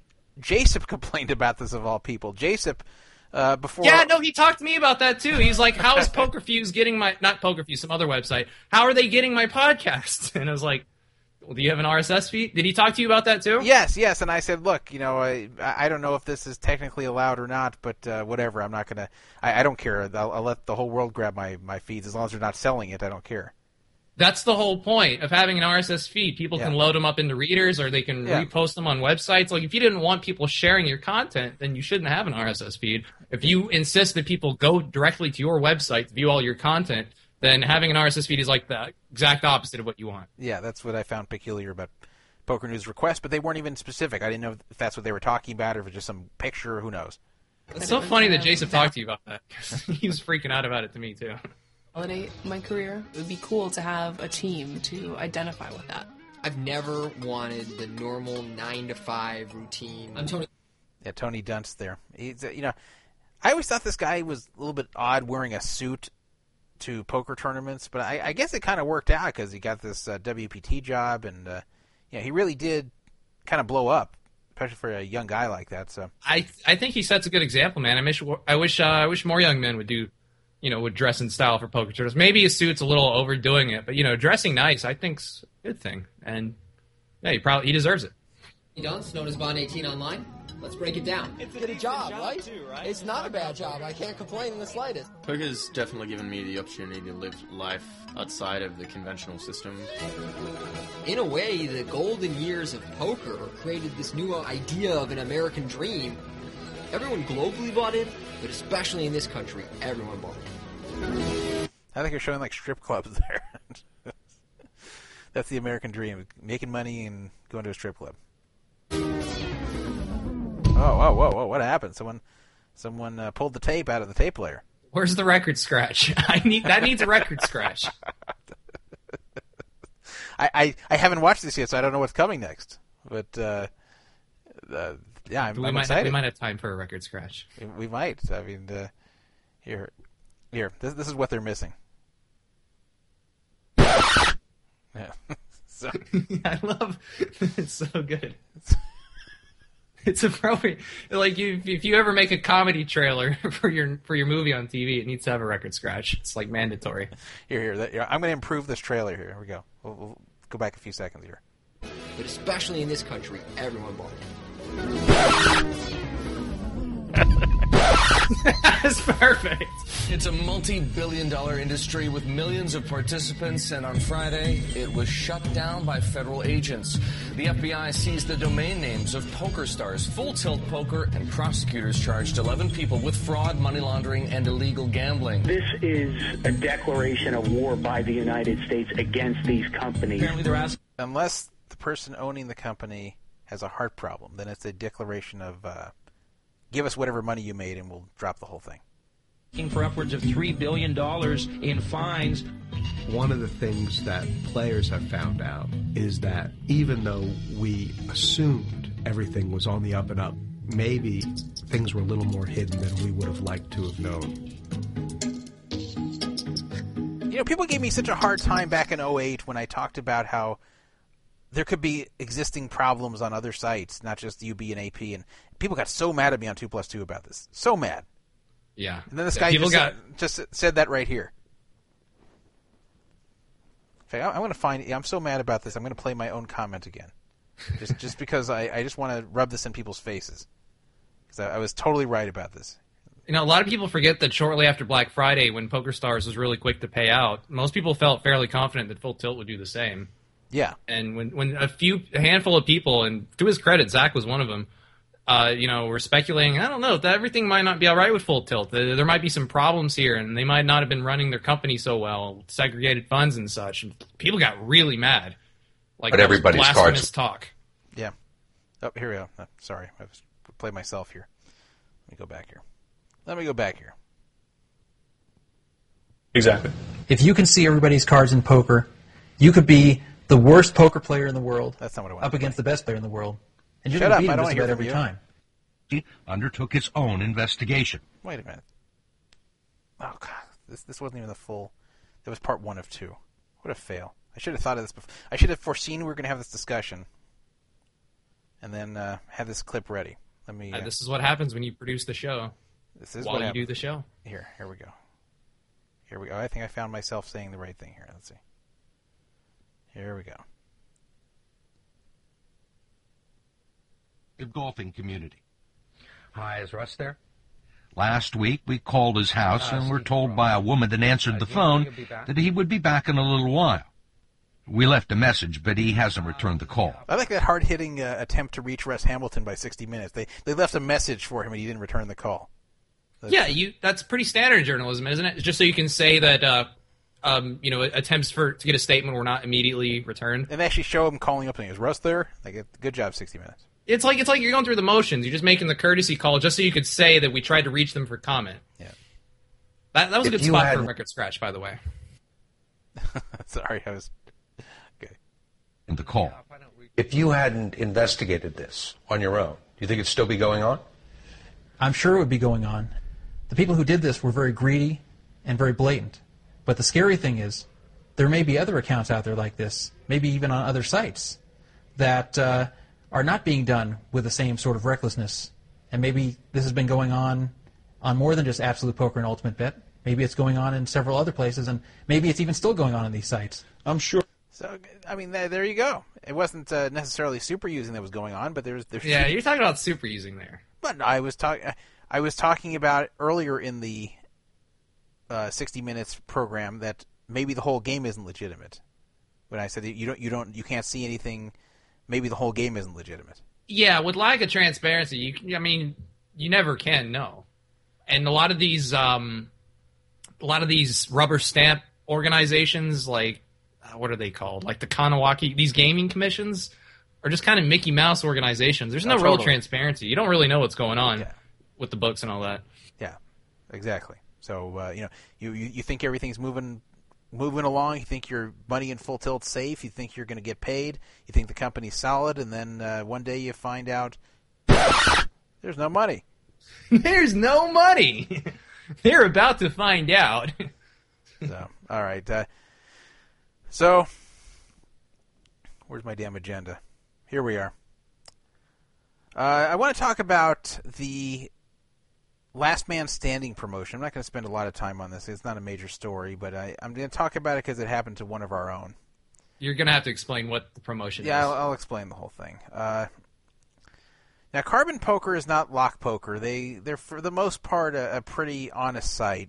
So I don't want to say don't play Carbon Poker or they're terrible, because they're not. But they occasionally do things that just aren't right or are stupid or are unfair, and this is one of those cases. They had a promotion called Last Man Standing that went during February and March of 2013. And what happens is it starts in February. You have to rake February 1st, you have to rake a very, very small amount to continue in the contest. February 2nd is slightly higher. February 3rd is slightly higher. It goes on and on and on to all the way to March 31st. Every day. If you miss a day, you're out. That's why it's called Last Man Standing. If you miss a day, then you're kicked out. And on March 31st, there's some very high requirements of like thousands of dollars of rake. So it's very hard to make it all the way through the 31st. So I know going all the way through to March 27th, for example, you needed to rake $500 in that day to stay in. And that's hard to do, $500 in one day. It's not impossible, but it's hard. And then March 28th, $750 you have to rake to stay in. And what happens if you stay in? Well, there's prizes, a certain amount for the person who's stayed the whole way through and raked the highest, then the person who stayed the second longest amount of time, all the way down, to eventually people don't get paid once get past a certain point. So we have a user on our site. I won't identify him because he hasn't come forward, but he came to me privately. he said he was really trying hard in this Last Man Standing promotion to win it, or at least to cash in it. And he played every single day on Carbon Poker, raked a whole lot, and on March 27th, he was still in. Keep in mind, this is since February 1st. He played every day, and especially in the March portion of the contest, had to play a good amount of time each day and not miss a day to stay in, to rake the required amount to stay in the contest. On March 27th, there were only 10 people left in the contest, and I believe that they were guaranteed $650 for being down to the final 10. He was easily on pace to make it through the 27th of March and rake $500. He had raked $250. There was plenty of the day left. He was playing several tables. All of a sudden, the software started to lag. And he tried to play through it, but eventually it got so bad it was just unplayable, and he had to quit.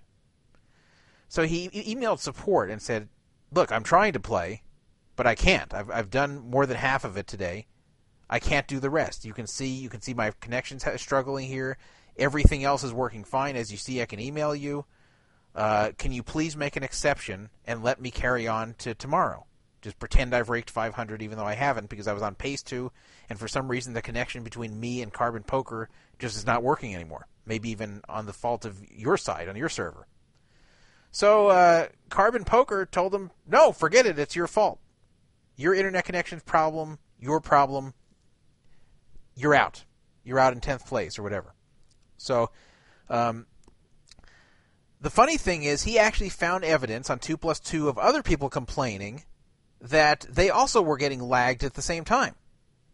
So he definitely had evidence that it wasn't just his own internet connection, that there's other people who were deep in the contest that all of a sudden could not continue playing. So, I guess it affected some people and not others. Maybe it was network connectivity. Maybe it was server problems. Who knows what it was? I'm guessing it was network connectivity where certain areas of the country or the world couldn't connect to Carbon and certain areas could.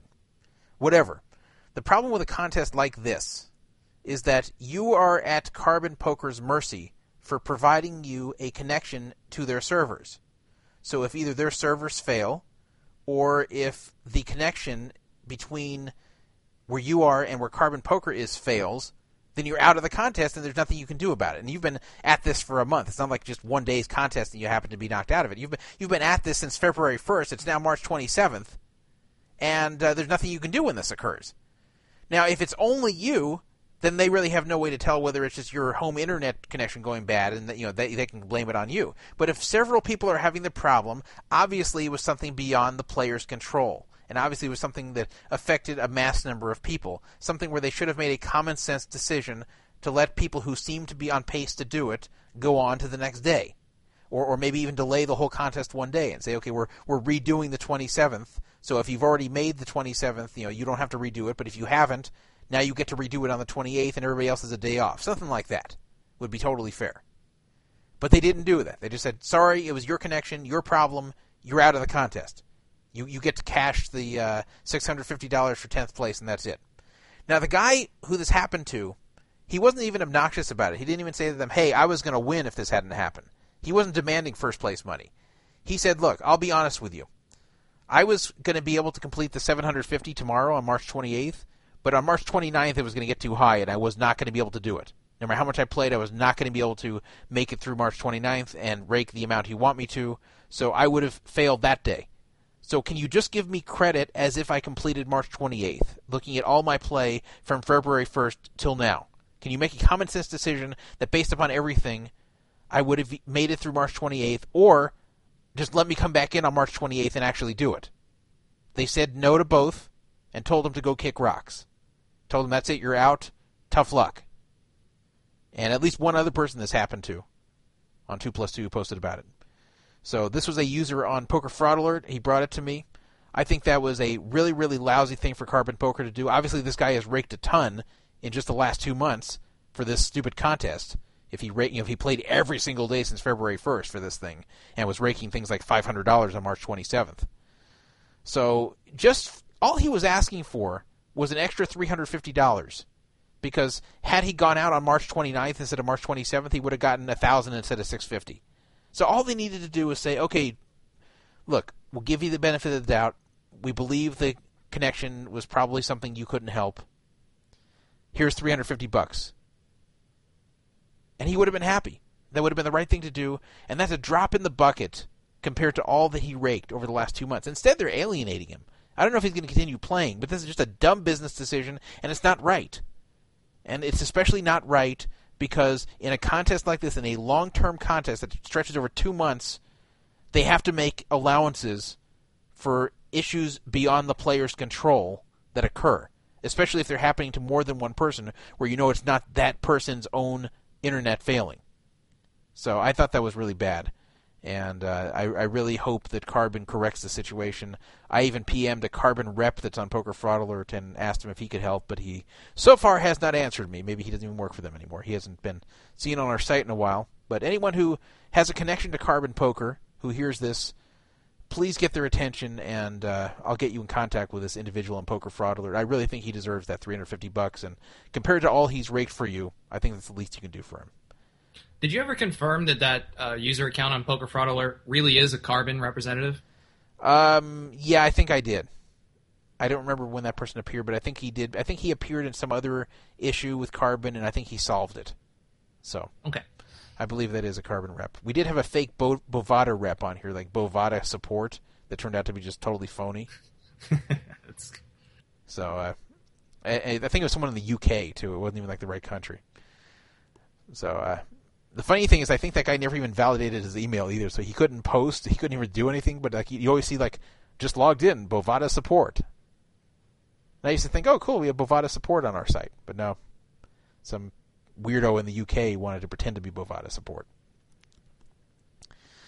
All right, moving on in our agenda. Where the hell did my agenda go? You know, I click on other things in the agenda, and then I lose the agenda itself. Here it is. Victor Blom, Isildur, in 2009, lost $800,000 to an account named Zup.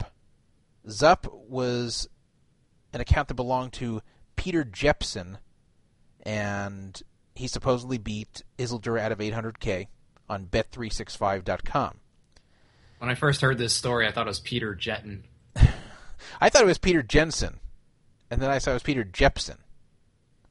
So anyway, Peter Jepsen has now admitted, at least according to a Danish site that did an interview with him, he has now admitted that, yes, Victor Blom was actually cheated in that match, something that Victor Blom recently alleged in a High Stakes DB story about him. I guess HighStakesDB.com did a story about Victor Blom and interviewed him. And in part 4 of the story, he talked about how he got cheated by Zup, a.k.a. Peter Jepsen, in 2009 for $800K. So I guess Peter Jepsen was interviewed, and he admitted, yes, we multi-accounted. Yes, me and somebody else, or actually he claimed it wasn't multi-accounted. He claimed that it was his account being borrowed by someone else. So it's technically multi-accounting, but that it was only that person playing him, which still isn't an excuse, because if Victor Blom has been watching how this guy plays, and then it's a different person playing, then that's very unfair. So that's the accusation that Blom had made, and I guess Peter Jepsen is finally admitting to this. Why would you admit to it? Well, because it came out in this article, and I guess he felt like he had to answer. You would think, yeah, he could just say, no, I didn't do it. But I'll tell you, there's probably a better reason why he admitted to it, which I'll get to shortly. According to the article, as I said, he admitted that he let someone else use his account, claimed it was his friend Robert Flink, also known as Gilkines or something. I'm not sure how you pronounce the name. But he claimed his friend Robert Flink played on the account because Robert had busted his own account and was like in degen mode and said, hey, please, please, please let me use your account. I can't get money on the site, and I really want to play Isildur. So they claim Flink got on Jepsen's account, then played Victor Blom at Isildur, beat him for $800K.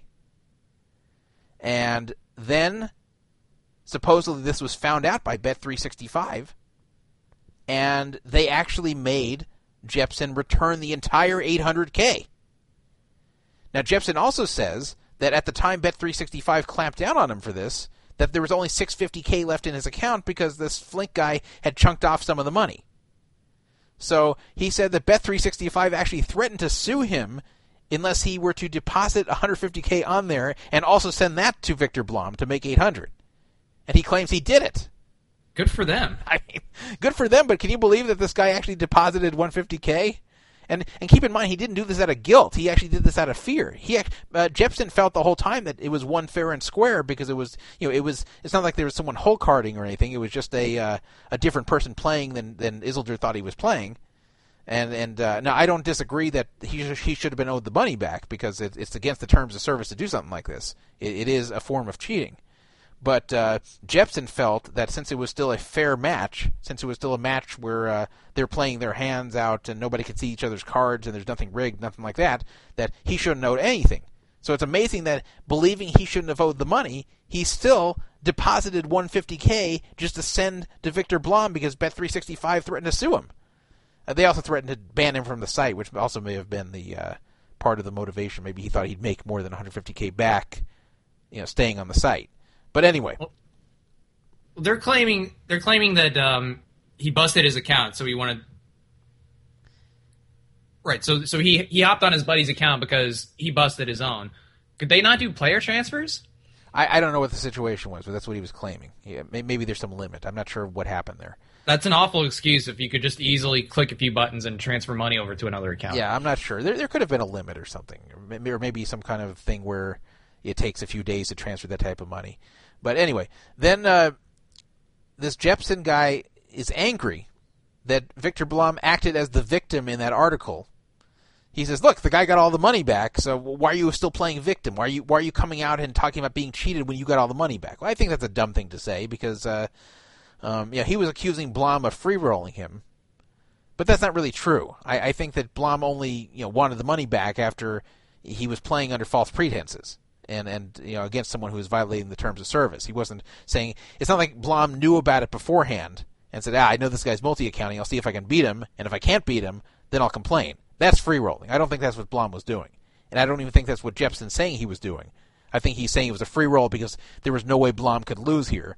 Because if Blom won, he would have just kept the money, and if he lost, then he had to sit. He would get it back because of the multi-accounting. But I don't think Blom. He could have lost if Bet365 never discovered it and forced him to pay back. Right. So I don't think it was a free roll. But how can he bitch about Victor Blom telling the story at this point when it's a true story?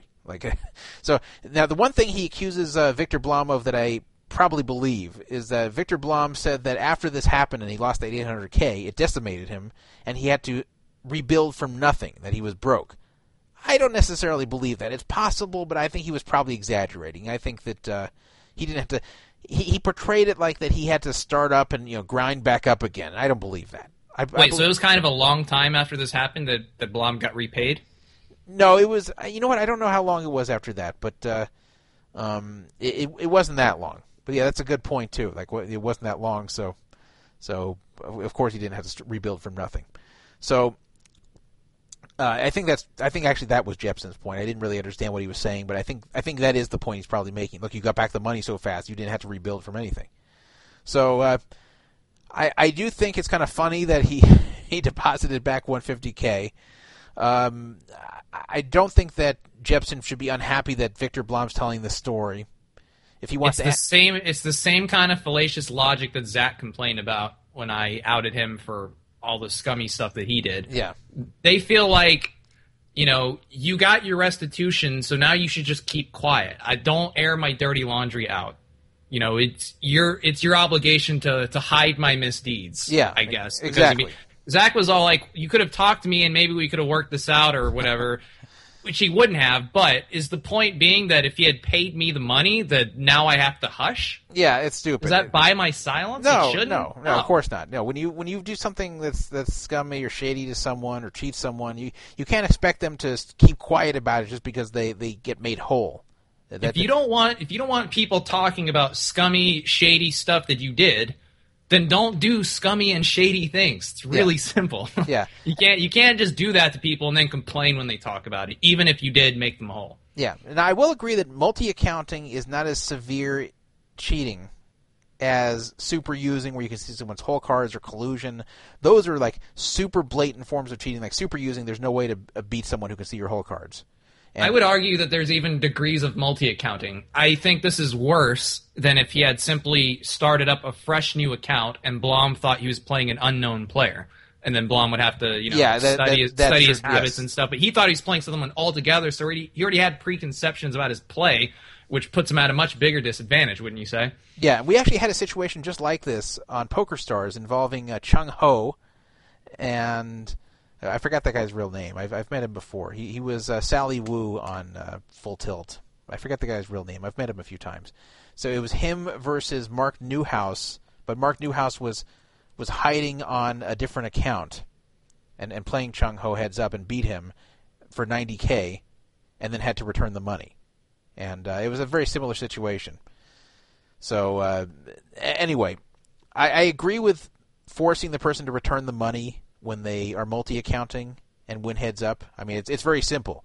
Don't multi-account. Don't hide under other people's accounts to get action, or to trick someone into someone's believing the play style is different than it really is. Don't do it if you don't want the money being confiscated. I mean, you know what you're doing when you're multi-accounting and hiding under someone's account. And if you're really on the account just because your friend is the only one with money, then you could always say to Victor Blom, hey, get on AIM with me, I want to tell you something, and then tell him on AIM, hey, this is really such and such, I'm playing on my friend's account here, I'm just telling you this in advance, so are you cool with this? Yes or no? It clearly, I don't believe this BS about, my friend busted his account. I'm sure this was an attempt to play Isildur with an advantage, thinking he was somebody else, and Isildur not being used to this other person's play style, and thinking he knew the person's play style that he was facing. So I don't have any sympathy for him losing the $800K back to Victor Blom, or having it taken away from him. But I don't think the multi-accounting in this fashion is as bad as things like what Russ Hamilton did. That's much worse, because then the other person has no chance. At least when you're multi-accounting, you're playing poker fairly. You're just not being fair to the person about who you are. You're lying about who you are, but the poker itself is going down in normal fashion. So still bad, but not quite as bad as super using or collusion or something like that. But still pretty bad. There are degrees. Yeah, there's definitely degrees. I've had people say, no, there's no degrees. Cheating is cheating. That's not true.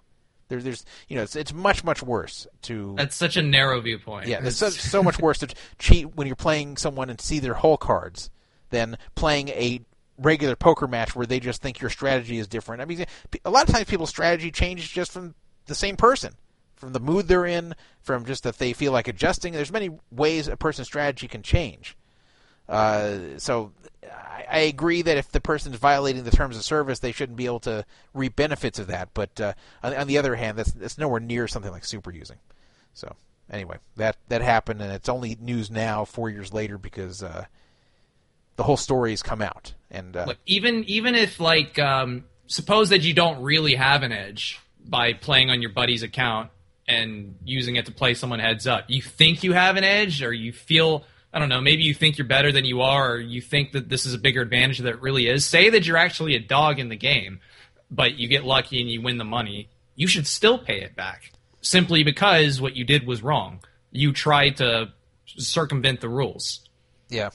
You didn't even really gain an advantage. In fact, you put yourself at a disadvantage from your own hubris, but you still broke the rules. You still kind of cheated a little bit. Well, that was the point.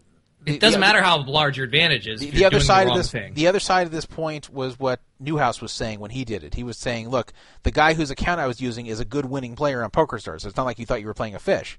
And Chung Ho says, I don't care. I thought I was playing him, not you, and that's all that matters. You should not have been doing that. And, he had a point. I think that's a fair point, yeah. Yeah. So, again, it's not as bad as him going on an account that's supposed to be a fish. But still, if you think it's someone different, then it's not being honest with your opponent. Heads up, it's very important that everyone really knows who they're facing and that you're not being tricked in that fashion. So anyway, that recently came out, and I thought it was an interesting story. In fact, I hadn't even heard about it when it first happened 4 years ago. I guess most people hadn't, and it's more a thing that came out as a result of that Danish article. And you can read the whole article on the Scam, Scandals, and Shadiness forum. Yeah, I saw the article on the Danish website, and I tried translating it, and it was pretty much unreadable. Yeah, but there's an English version now that is readable. Okay, yeah, that's good. So somebody actually manually translated it? Apparently, it's like on its own website, on that Danish site, they now have an English version. So okay, that's good. Yeah, Google Translate is a long way to go. Sometimes it's okay though. I mean, I appreciate it. I've like gone to sites where it's in Russian or something I have no chance of ever understanding. Yeah, sometimes you can get through it's horrible English, but it's somewhat understandable, so it's providing some value. But some languages are worse than others. Like Spanish and Romance languages are usually fine, but once you start getting into Scandinavian languages and Chinese and things like that, it's really tough. You know what's funny? I actually learned some Norwegian a number of years ago because I was playing on the Cryptologic network so much. There were so many Norwegian guys on there, and they were so often speaking Norwegian to each other. And Cryptologic, they so didn't enforce things over there, so like there was no way I could complain and say, hey, these guys are speaking Norwegian. Like they just they wouldn't do anything about that. So I actually learned some Norwegian from observing them and actually making an effort myself to try to learn some Norwegian. Wow. Just so for two reasons: one, so I could understand them, and two, so I could talk trash to them. And freak them out that I'm doing it in Norwegian. Nice. So, anyway, and also you were actually allowed to multi-account on there, not share accounts, but of course they didn't clamp down on that either. But you were actually allowed to make as many accounts as you wanted on the Cryptologic network, even within the same skin. That was actually something allowed there. So at least everyone was known that it was allowed to be done. So yeah, if it's within the rules and the site says sure you can do that, then that's totally fine. So people started making like accounts to pretend like from other locations, like people in Norway say from Las Vegas. So I started doing the same thing back to them. I started pretending to be from Oslo or something like that. And so yeah. that's another reason I learned some Norwegian. So and I didn't feel bad about that because they were trying to fool me with their Las Vegas crap. So I said, all right, what's good for the goose is good for the gander. Exactly. So anyway. Although there's a really stupid thing. It's dumb, but I'd like to address it real quick. Yes, go ahead. People have been asking me about it, and it just came up in the chat earlier. Zach Hart got back on Twitter about a week ago, and it's probably because Asian Spa and John Devine and a few other people have been constantly harassing him on Twitter just for like a month straight. Finally came out of hiding, and he was all mad, and he said a few things, and he said one thing that's not true. Was it that? It was that, but there was another thing that he said. He told a story about something that happened last year, which is a false retelling of what actually happened. I was in Las Vegas last summer, and I was walking down the hall of the Rio one day, and I heard somebody shout, "Tom!" Now, Tom's not my name. I go by Thomas, so I didn't really think anything of it. But then I heard it again, louder, "Tom!" So I turned my head, and there's Zach. Wow. Who's never called me Tom until I left. He always called me Thomas, too, so that's just weird. But so I turned, and it's him shouting at me, and I just kind of rolled my eyes, and I just kept walking by. Turned my head and just kept walking up the hall. Now he's going... He said on Twitter last week that I ran away from him. Like I was scared or something. I wonder what he's going to do when he sees me at the World Series this year if he goes, because I told you last year he just he tried to say hello to me and I didn't respond, and then he acted offended. Now he wouldn't say I ran away from him because I was just sitting there and I didn't move from where I was sitting, but he was surprised that I wasn't friendly to him.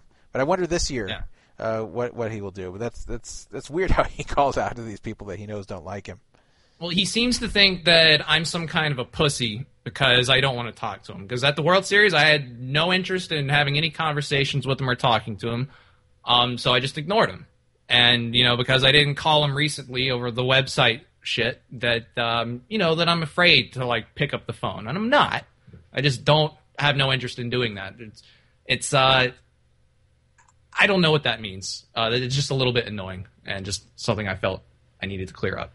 Yeah, well, it's funny. I think he wanted to talk to me too, and I said I don't have anything more to say. He said you had a lot to say on Twitter. I said I did, and I'm done saying it. I've said all I have to say. I didn't see a point in talking to him because nothing he said was going to convince me that he didn't do the shady things he did with warning radio guests not to come on our show and crap like that. I knew it was done. I knew for a fact it happened. I knew that he did it. I knew there's no explanation for it that would have been sufficient to me, so nothing more to say.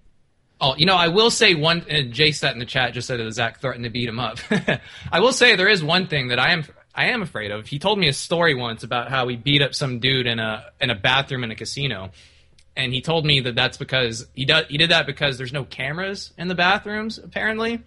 So if you ever get mad at someone, you just follow them into the bathroom and kick their ass. Yeah, I've heard that story. I mean, not about him, but I've heard about that before. But who knows if he really did it? I would probably steer clear of the bathrooms if I know he's around.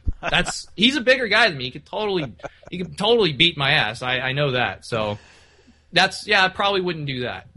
Who knows if that's really a true? It may not be a true story though. Who knows if he really did that? Yeah, I don't know. He tells a lot of stories.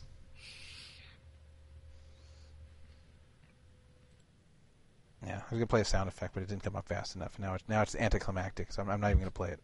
I'm just gonna pretend I was gonna play a sound effect. Right. Keep that record scratch queued up. That's right. I'll make sure to have the record scratch all the time on hand. All right. So moving along here, past the little snake in the grass update. I want to talk about the Royal Canadian Bank sending out warning letters related to using accounts for online gambling. Of course, this only affects Canadians, but the Royal Canadian Bank, actually it's RBC. I guess it should be RCB. Maybe it's the Royal Bank of Canada. Maybe I put wrong. Maybe it's actually supposed to be Royal Bank of Canada, but whatever. Who cares? You know what I'm talking about. They sent out warning letters related to online gambling.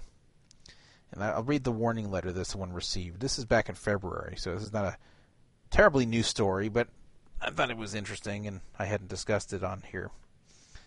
This is what someone on 2+2 received. We are writing this letter to set out certain operational restrictions with respect to your accounts at RBC Royal Bank. That actually sounds like redundant. RBC Royal Bank. Doesn't the R stand for Royal? Okay, anyway. As a federally regulated financial institution, RBC is required by law to operate within defined regulatory parameters and has accordingly created and implemented certain policies and procedures to ensure that these restrictions and regulatory expectations are observed. One of these policy requirements restricts the use of RBC accounts to facilitate online or internet gambling.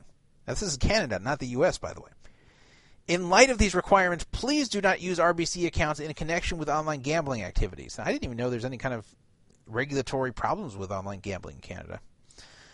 Please understand that our concerns with respect to the use of your RBC account are serious. Not just serious, but seriously serious. If you continue to use your RBC accounts in connection with online gambling activities, we may have to exit our banking relationship with you. Very dire consequence. If you dare continue, we're going to close your account. Dun dun dun. So that's what they sent to someone, and they're basically saying quit the online gambling or we're going to shut down your account. But I thought it's interesting that they're doing it. Now, some Canadians on this site had a collective yawn about this. Someone wrote, "This is standard. Almost all Canadian banks have restrictions that your money cannot be used for gambling. Back when I played on Stars, I opened a second checking account and told them it was just for poker, and the guy at the RBC Bank thought it was cool even though it was against the terms of service. Never had a problem with them. Until the Canadian banks actually start doing something about this, this is not news." This is what one of our Canadian users said. So what is the threat exactly? That they actually freeze your account and take all your funds, or do they just close your account? Just close your account. So it's not that big of a deal. Take your business elsewhere. Yeah, as long as you have somewhere else you're willing to bank, it's not that big of a deal. And they're not going to take your funds. But I thought it was interesting that they're even getting involved in warning people about this in Canada. Well, surely something must have precipitated this. There must be a reason that they're now all of a sudden taking a stance on this, threatening to actually enforce that rule. Yeah, maybe the government gave them a hard time, or maybe they reevaluated something. Someone in the thread also suggested that gamblers are a credit risk and that they don't want that sort of thing. And my theory was that they don't want to deal with the chargebacks. That maybe people charge these back too often, these deposits to poker sites, so they're just saying, stop doing online gambling. It's wasting our time and wasting, our customer service manpower for these stupid chargebacks. So, yeah, that's actually a really common thing. in certain industries, gambling's one of them. If you ever listen to Chuck Kidd talk about this, he says that it's a very high-risk industry for chargebacks. Gambling is, pornography is, illicit things like this. Pornography. A big reason, pornography, because a lot of people charge back pornography. That's why there's so few payment options for it. C-Money, I'm sure, can tell you. But a lot of times, like it'll often be because of spouses. Like your wife says, "Honey, what the hell is this on the bill?" And the husband will be like, "Oh, I don't know. I didn't. That wasn't me. That's a fraudulent charge." You know what? I was actually thinking it was different. I was thinking that like a guy gets like really horny and goes on some site that he's kind of ashamed of, and then like asslicking.com and pays a lot of money to watch people's ass being licked, and then like afterwards he's like, "Oh, what did I just do?" Sure. He's embarrassed that he paid for it, and then like lies to himself that he never did it, and just wants it off the record. Like a delusional thing? Yeah, delusional, or just like doesn't want it found out one day that this charge on there was legitimate. So if anyone ever questions it, not even his wife, just like if just somehow it gets found out one day that he doesn't want it hitting somewhere that he went to a site like that and paid for it. So yeah, or with gambling, a lot of people might have the mentality of, this fucking site's rigged. My aces got cracked 6 times yesterday. This is bullshit. I'm charging it back. People make these sort of rationalizations with things like poker and porn, which you wouldn't necessarily do for like ordering something off of Amazon or buying something at the electronics store. Somehow you can morally rationalize it with those things, but not others. So these are high risk kinds of businesses when it comes to chargebacks, and maybe the Canadian bank just doesn't want to deal with that when it comes to online gambling. Yeah, it might be, and then they're hiding behind regulations. Like, the regulations say you can't do this, and technically they're right, but in reality they just don't want to deal with the chargebacks. But who knows? They might have looked at their books and said, "Wow, yeah, there sure are a lot of chargebacks with this specific processor. We should probably just go ahead and stop taking this business." Yeah. So. By the way, in the American market, for many years, Wells Fargo was the last bank standing as far as allowing charges to online poker sites. I had a Wells Fargo card. Sunfirst Bank? I had a Wells Fargo card for the longest time just for that reason, to deposit to Stars and Tilt, because they never rejected it, and all the other banks did. And shortly before Black Friday, that ended, but for a long time you could use Wells Fargo. And so for a while they must have decided they were okay with that, and then finally they clamped down. And I heard it wasn't just they were ignorant to it. I heard they knew online gambling was being charged and they were fine with it. But all the other... Yeah, I mean, you see, this is what I was wondering with the Canadian Royal Bank, is that why would you turn away business? Like, why do you care what it's for? Surely it's not for some moral reason, like you're outraged that your customers are doing things that you don't approve of. It would have to be for fear of legal repercussions. Yeah, it's something like that. Either that, or just it's not worth it to them because of the chargebacks or the hassle. So let's talk about Zynga Poker. I mentioned this at the beginning of the show. Everyone's been licking their chops as far as Zynga Poker, dreaming about one day Zynga Poker and all of its fish, all the housewives in Middle America that sit home all day on Facebook and go on Zynga and are horrible. One day playing against them for real money. And people love to downplay how big this could be. Yeah. I'm guessing from your tone that you're one of them. Well, it could be big, but right now it's not big at all. Right now, Zynga Poker is offering online poker, but with a catch. It's not really on their network. It's not that same network you play on Facebook or through your cell phone. They actually made a separate real money network that's just a party poker skin, or a BWin skin, BWin Party. So you're not playing any different players on the Zynga real money site than you are if you just go on a BWin account or a party account. Maybe this is going to add to their player pool, but the other problem is it's only people in the UK, since of course online poker is not legal yet in the US. So Zynga is only launching real money online poker in the UK, and it's not just poker. Here's the article about it from TheVerge.com. Zynga has become one of the more ubiquitous purveyors of online games and is well known for its free-to-play mobile games. Now it hopes to nickel and dime players to death with its entry into true online gambling. I like the way they put that, nickel and dime players to death. Zynga Plus Poker and Zynga Plus Casino. Now keep in mind Zynga Plus, that means it's that stupid skin of BWin instead of the regular Zynga. are launching on April 3rd, 6 days ago, in the UK and will let players gamble real money in a variety of games, including blackjack, roulette, baccarat, and, of course, multiple poker options. For starters, these games will be available either through your browser or a downloaded app, but Zynga says it wants to launch social versions on Facebook and mobile apps at some time during 2013. Now, I don't know if that means at that point that they'll merge it with the real Zynga network, but right now it's still the separate thing that's just a skin of Party. Zynga is partnering with bwin Party, a company that calls, quote, one of the largest and most reputable real money gaming operations worldwide. There's no word yet on when Zynga's real money games might roll out to other parts of the world, but online gambling is making a bit of a legal resurgence in the U.S. It wouldn't surprise us to see Zynga set its sights there next. Well, it's not next. I'm sure that's where their sights have been the whole time. They just can't do it yet. So I agree it would be huge if Zynga is ever able to offer online poker for real money to U.S. players and link that in with Facebook and link it with their Play Money games and have those same players deposit and play real money. There's a few hurdles to this beyond just federal legalization of online poker.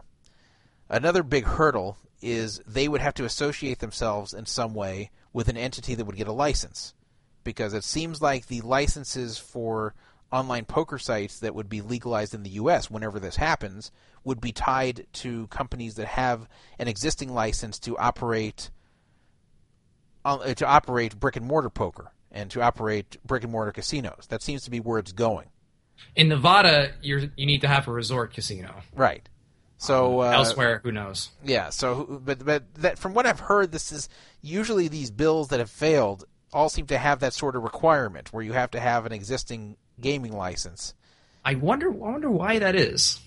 So, well, it makes sense. I mean, this way they have experience with it, and they're not just a. By the way, I got a. I was being a little sarcastic there. Okay. I got distracted because someone actually just texted me.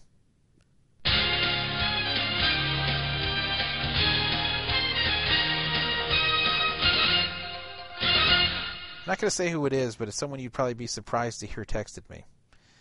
But I can't say who it is. I'm sorry to tease everybody about it. Oh, come on!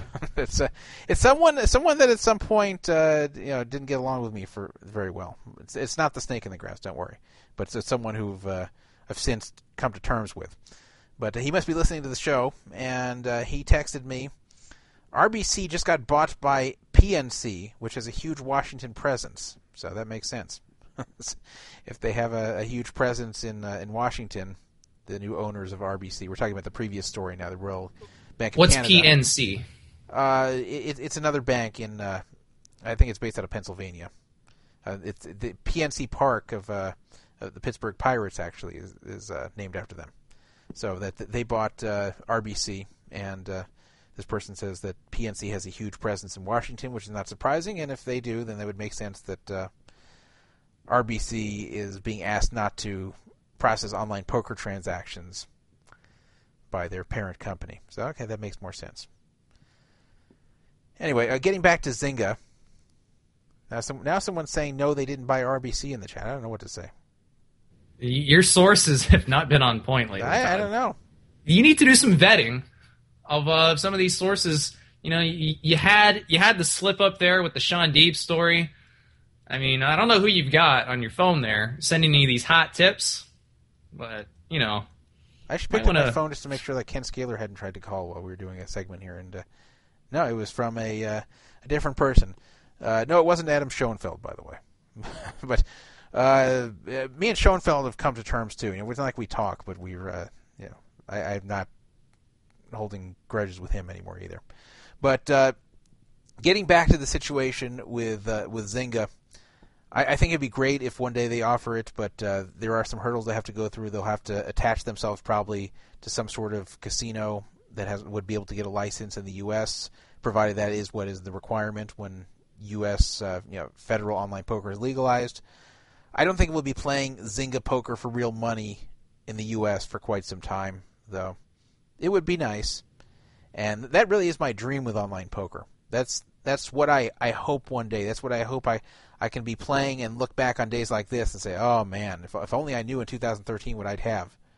Because if you could have just Joe Middle America poker player who can easily just get money online from an existing account on a site like Zynga, I mean, there would be so many people who put money on there. So many people who take a shot at it. There would just be such a huge player pool. And when you have such a huge player pool, I'm going to make a little tangent here, but sort of related. I used to have my dad asking me, why do you play the $10,000 main event at the World Series? And this is after I'd bricked it several times in a row. He said, why do you play that? For $10,000, these have got to be really good players. And why are you risking that much money? Yeah, there's got to be. And I said, you know what? For most $10,000 events, that's true. But for the World Series of Poker main event, when they get 7,000 people, 8,000 people, whatever, there just are not that many really good poker players out there. There just aren't that many players that are going to be that good. So when you have that large number of people in the field, you're always going to have people in there that aren't very good. And that's one good thing you get out of this huge field. And so he understood. And he understood better when, in 2010, I made 88th. But it's something that's easy to not understand if you're not a poker player like my father is. And my father's a really, really smart guy, but he's not a poker player. And while he understands how poker works, he it would seem to him that a $10,000 tournament would have all pro players. But it doesn't. There's a lot of people in the main event who are really, really lousy players.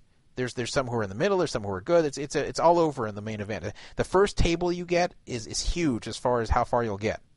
And that's because of the brand. It's because of the World Series of Poker main event holds a lot of prestige. It's what everybody watched on television. That's what the laymen want to play. Yeah, and so the reason I'm bringing this up is with Zynga. If you have a gigantic pool of people that's already interested in poker and already may think they're good because they've beaten some mega fish in Zynga, if you have this gigantic pool of people, you're always going to have a lot of fish to play, because there's only going to be a small percentage of the people that rise up and become very good. Now, you do have the counter effect that we saw when the poker boom occurred, the moneymaker WPT poker boom that started in 2003, in that when you get a large group of people coming into the game and a small percentage rises up and becomes good, even that small percentage is still a lot of people compared to what it was before. So if the pool of fish then gets a lot smaller, then you have a lot more good players than there were previously competing for those same fish. And then it gets crappy. And that's what we have going on right now. We have way, way, way more good players in poker today than we had 10 years ago. And that's why the same number of fish as there were 10 years ago won't cut it. And it's something that isn't covered very much, that isn't thought about very much, but it's true. And the presence of good players in your game is much more important, in my opinion, than the than the presence of fish.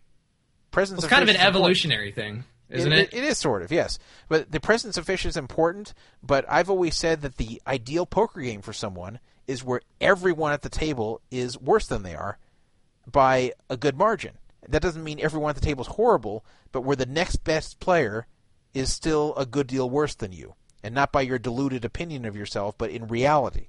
Then in that type of game, you're going to kill.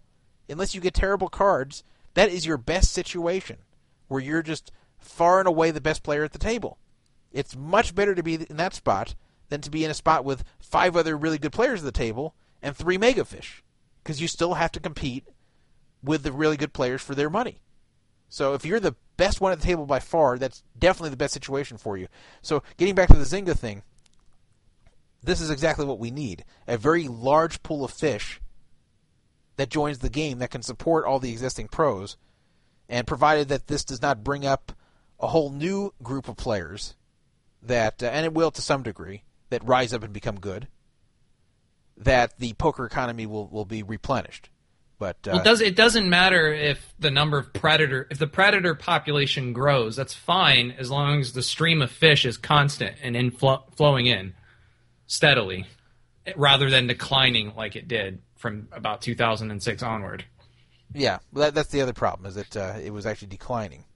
Now, what they're doing in England right now is they're playing on a separate server, right? This Zynga Plus is not using their regular Zynga pool. It's actually just a skin into the Party BWin server. Now, So- it might be the same way in the United States. I mean, I have no idea. I'm just speculating. But even if they did have like a totally different platform, if they kept the regular Zynga they have now with the Play Money, and then they had a completely separate Zynga Real Money that was connected to Facebook and was open to the United States, you wouldn't have that enormous pool, but you would still have that brand. Yeah, that same brand that attracts people to play in the World Series Poker main event. These awful players will be attracted to Zynga because they know the name Zynga. They've been playing it for years, and Zynga has the reach on their other Play Money system to kind of divert people over there. Even if they're not merged, it's still quite a powerful force Zynga can do to attract lots of recreational players. Well, no, I agree that having the brand there will help some. That's what they're hoping there in the UK, that even though it's just a party skin now, that it'll bring people who are used to playing Zynga in the UK and say, oh, Zynga Real Money, okay, I play that. And the same people wouldn't necessarily play Party or BWin. So that's it's definitely the name on the box. Yeah, it's definitely the name on the box situation. And but of course it'd be best if they just combine the two sites, the Real Money and the Play Money. But that would be ideal. That hasn't happened yet. The other thing that's concerning is that there's also a casino involving blackjack, roulette, baccarat. So that takes away some of the fish too, who just play casino games instead. Now in the U.S., I don't think that'd be allowed. So I wouldn't worry about that. If it does come to the U.S., I wouldn't be concerned because they're not going to ever allow that. It seems like just about nobody wants to legalize those games. When I say nobody, I mean nobody of any influence or power. None of the casinos are for that. Nobody's for doing that. What we could see in the U.S. sometime in the next few years would be legalization of online poker, and especially at the state level, we're going to see very soon. But we're not going to see legalization of online blackjack, roulette, and baccarat. That's just never going to occur here in the U.S., or at least not for a very, very, very long time. So that's what's going on with Zynga, and we will watch what occurs. And if one day I hear Zynga is offering online games, online poker for real money in the U.S., I'll stop what I'm doing and get my ass on there. And it's going to be a boom, man. I think that could be huge. People say there will never be a boom like there was in 2003, but I think you could have one half as big, if not bigger. Well, I think it'd be enormous. Maybe when Benjamin's 40 years old, he'll be playing on there, and he'll be talking about how, almost 40 years ago, his dad was talking about how he wanted to one day, and say, oh, if only my dad was alive to see this. So, all right. We've covered all our real topics tonight. I am going to try. I don't expect to be successful here, but I'm going to try to reach some celebrities that... Are we not going to get to the possible Ken Skiller call? Well, I can't call him. He has to call me. I mean, I'd like to, but he has not called in. You promise us this every week. I do, but it never happens. I'm at his mercy. Here, I'll tell you a story actually about Ken Skaler. I got a frantic call from him the other day that he needs to meet me and he needs $500. So apparently, he goes to this Coachella festival every year, and it's in April. So in April, money gets very tight because he spends a lot of money on this Coachella thing. First of all, the ticket is $349, and he goes both weeks. So right there, that's $700. And then you have to stay in a hotel there because it's nowhere near L.A. And it's by Palm Springs. So that costs money. Even though he stays at Motel 6, it still costs money for the hotel. There's transportation. He gets people to drive him, but he pays for their gas, which of course is fair. A lot of times the people he takes, he pays for them too. And in week 2, he's actually taking a girl there. And that'll be interesting to see what happens. But he's paying for her ticket. So this is someone who works like a minimum wage job with little commission. So he blows all his money on that girl, Stephanie, you've heard on this show before. So wait, is he still seeing her? Oh, of course he is. Yeah, of course he is. So he had no money, and he was hoping his mom requires that he pays like half the rent every month, and she pays the other half. He was hoping she would forgive this for the month of April because of Coachella. But when he called her up, she said, "Nope, I'm not forgiving this. You still owe me the money, half the money for the rent." So she wanted like $600. I think his rent's like $1,200. he talked her down to $500, but the problem was he had zero on him because he barely had enough money for Coachella coming up in the next few weeks. The first week of Coachella is actually this Friday. He didn't have any additional money beyond that. So he begged me for money, saying it was his only hope to not have his mother refuse to pay the rent. He said his mother was clamping down and refusing to send the money to the landlord, and this is already after April 1st, unless he came up with $500 and either gave it to her or gave it to the landlord and had the landlord, and then she'd send the balance. So I kindly loaned him $500, and that's nice. Hopefully it doesn't take an eternity to get the money back. He's promising I'll have the money by May 15th, but I won't hold my breath.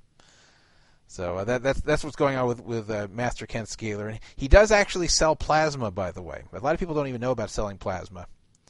But you've heard about giving blood. Plasma is a less intrusive version of giving blood, where they just take the plasma out of you and put the blood back in.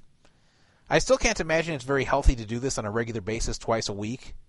But you are allowed by law to do twice a week, and I imagine they pay less for it too, right? Yeah, they only pay you $30 or $40 each time, and I think arguably the worst part of it, other than the possible health effects of it, which are not really known, is the fact that you have to sit there for like 4 hours waiting to do it. It's like a long ass wait, and you sit with really some of the lowest grade people you can think of. You have to imagine that it's not exactly fine human beings they're giving plasma for $40 and waiting hours to do it. So, but he does this every week, twice a week. This is a lot of what funds his dinners with Stephanie.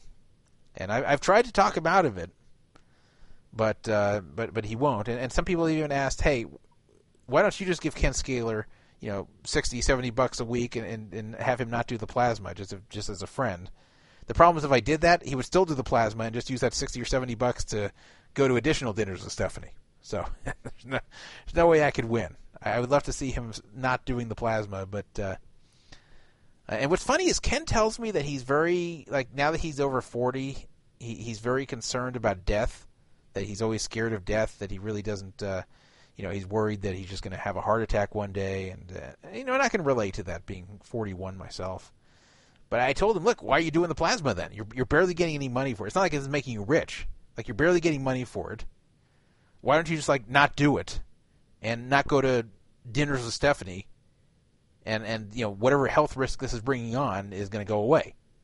So, he actually has some decent genes. I think his grandmother lived to 100 and his mom's still alive and she's 82. So, he might actually have some good genes to live for a long time. But it's weird that someone who's so concerned about his health is then doing this plasma thing. And not getting much money for it, but that's can't miss those dinners with Stephanie. I'm sure they're a hoot. They actually are. Have you heard them before when we've called them? I've heard them individually, not together. Oh, you haven't heard them? I miss the calls to Angry Stephanie when Drexel was here. The problem is she sees him. It's not even about Drexel not being here. The problem is she just doesn't see him on Tuesday typically. It's just not timed well. So I think she actually saw him more on Wednesday. Maybe that's a good reason to change the show to Wednesday, but she sees him more on Wednesday and especially on Friday. But I don't want to do the show on Friday, and I think a lot of people don't want the show on Friday either because while they don't have to go to work the next day typically, a lot of people have plans for Friday night and they don't want to have to sit home and do radio. At least with a radio show here on Tuesday night, it's a time when people don't really have plans typically. So that's a little Ken Scaler update for you. And with loaning him money, it's always a balance between not wanting him to take the money and misuse it. When I say misuse it, I mean go to more dinners with Stephanie or other bullshit like that, and wanting to help him out as a friend because he's never going to have money, and I don't want him to suffer, and I don't want him to lose his apartment, and I don't want him to go without things that are really important to him. That's why I always buy his Coachella tickets in advance, and then he pays me back over time. I want him to be happy because he's my friend, and I've known him over 20 years. But at the same time, I don't want to enable some of the stupid things that he's doing. So it's always a weird balance. Anyway. Let me try to call some of these celebrity phone numbers. I got a few of them. They'll probably be a fail, but the same person who sent me them before sent me a few new ones. Now this is this one I actually checked beforehand and got a weird message that you have to show your caller ID. But I think with Skype you can dodge that, and if it doesn't, I can actually change my Skype to where I show a caller ID phone number. Now, you can tell us who it is beforehand, can't you? Yeah. Nobody's gonna go warn him. It's a certain girl named Stephanie J. Germanata. Recognize that name? No, I do not. Lady Gaga. Oh. I doubt we'll reach her, but how funny would it be if we got Lady Gaga on the show? It's just so tempting to call these numbers. I just can't help myself. I was just sitting there. When I called it myself before, it said you had to show your caller ID. And I didn't want to from my home phone, which I was calling it from, for obvious reasons. I was just sitting here. I'm sorry, but there's no room right now to record your message. What? Please try again later. Goodbye. You know, that makes me think it might be real. Yeah, her voicemail's definitely full. And it went to a first ring voicemail. It's possible it's just some chump who got his number given out as Lady Gaga, and now idiots are leaving voicemails, but could be her. Okay, we're going to try Justin Timberlake. And it's really disappointing because, me and Lady Gaga, we're kind of in the same business. We both write songs about poker, and I wanted to rap with her. That's true. About the business. That's true. We're like colleagues. You know what's so funny? When that song first came out, Poker Face, and I saw it, I didn't know who Lady Gaga was. She wasn't very big at the time. And I said, this song's awful. Like I thought this was just some fringe song. I didn't think it was going to be some major hit, and that Lady Gaga was going to be one of the most famous musicians of upcoming years. So, I think that's one of her weaker songs. It is, but I agree with that too. The number you have reached, 40. No. Whoop. That's the end of that. Yeah, there's one I found on. It's actually from a website. I guess JT hasn't been paying his bills. Yeah. That actually might mean it's true. Actually, it probably wasn't true. It probably was just some guy who couldn't stand all the prank calls. Like, can you imagine? These guys go through phones like all the time. Okay, I'm going to call this. Let's see. Like, I heard Phil Ivy's gone We through take what we want, and after we take Lex Luger and the Giant, we want the gold, sucker. Hulk Hogan, we coming for you, nigga. I should point out for the record, Stevie Ray, look at this. Take a look. That's who we're gonna be calling, Hulk Hogan. Oh, brother.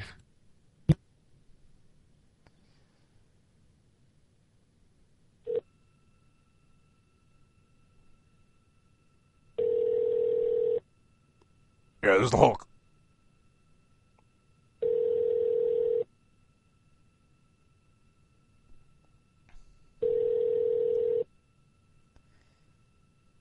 Can we just get one of these to work? This is like the one time when I've got a one-outer every time and I never get there. Before transferring you to the Morgan Stanley voicemail system, what? Take note. What? The Morgan. I should have heard what they were going to tell me, but that's just. What, Todd? Suppose that Hulk Hogan does pick up there. What's your plan? The sad thing is I don't have one because I just think it's so unlikely to reach it. Yeah. I'll say something. See, I'm more about, instead of doing the long con, just blow your load right away and just be the Ultimate Warrior and challenge him to a no-holds-barred match at WrestleMania or just something silly like that. Go into a monologue. Yeah, I don't know what's up with these numbers. It's funny. This is a site. I might as well just give out the name of the site because everyone knows it. Exposed.re. It used to be exposed.something else, but it went down, and now it's this. And it supposedly has all these celebrities' credit reports and addresses, and like you could supposedly view Hulk Hogan's credit report if you do this. I don't know if these are even accurate. The phone numbers never seem to be accurate. But like I'm clicking right now on George W. Bush, and there's no phone number for him. But you have his social security number supposedly, and his address. I don't know if this is right. Why on earth would this information be made public? Well, this is someone putting it up to make trouble. Yeah, that's a really shitty thing to do. I can understand putting up people's phone numbers, for laughs, but why a social security number? That's just kind of fucked up. Yeah, well, okay. So I want to look at. Actually, I'm going to risk getting a virus here, and I'm going to click on Hulk Hogan's credit report. See what I get. Now I'm getting like some downloaded. See, I don't want to download anything. Never mind. Never mind. I'll do without his credit report. That's fraud alert. Was this another hot tip, Todd? From your team of beat reporters? Yeah. And here's where they claim to have the info for, but all the phone numbers are either fake. Like how are we getting Morgan Stanley instead of Hulk Hogan? There's no way that could have changed so quickly.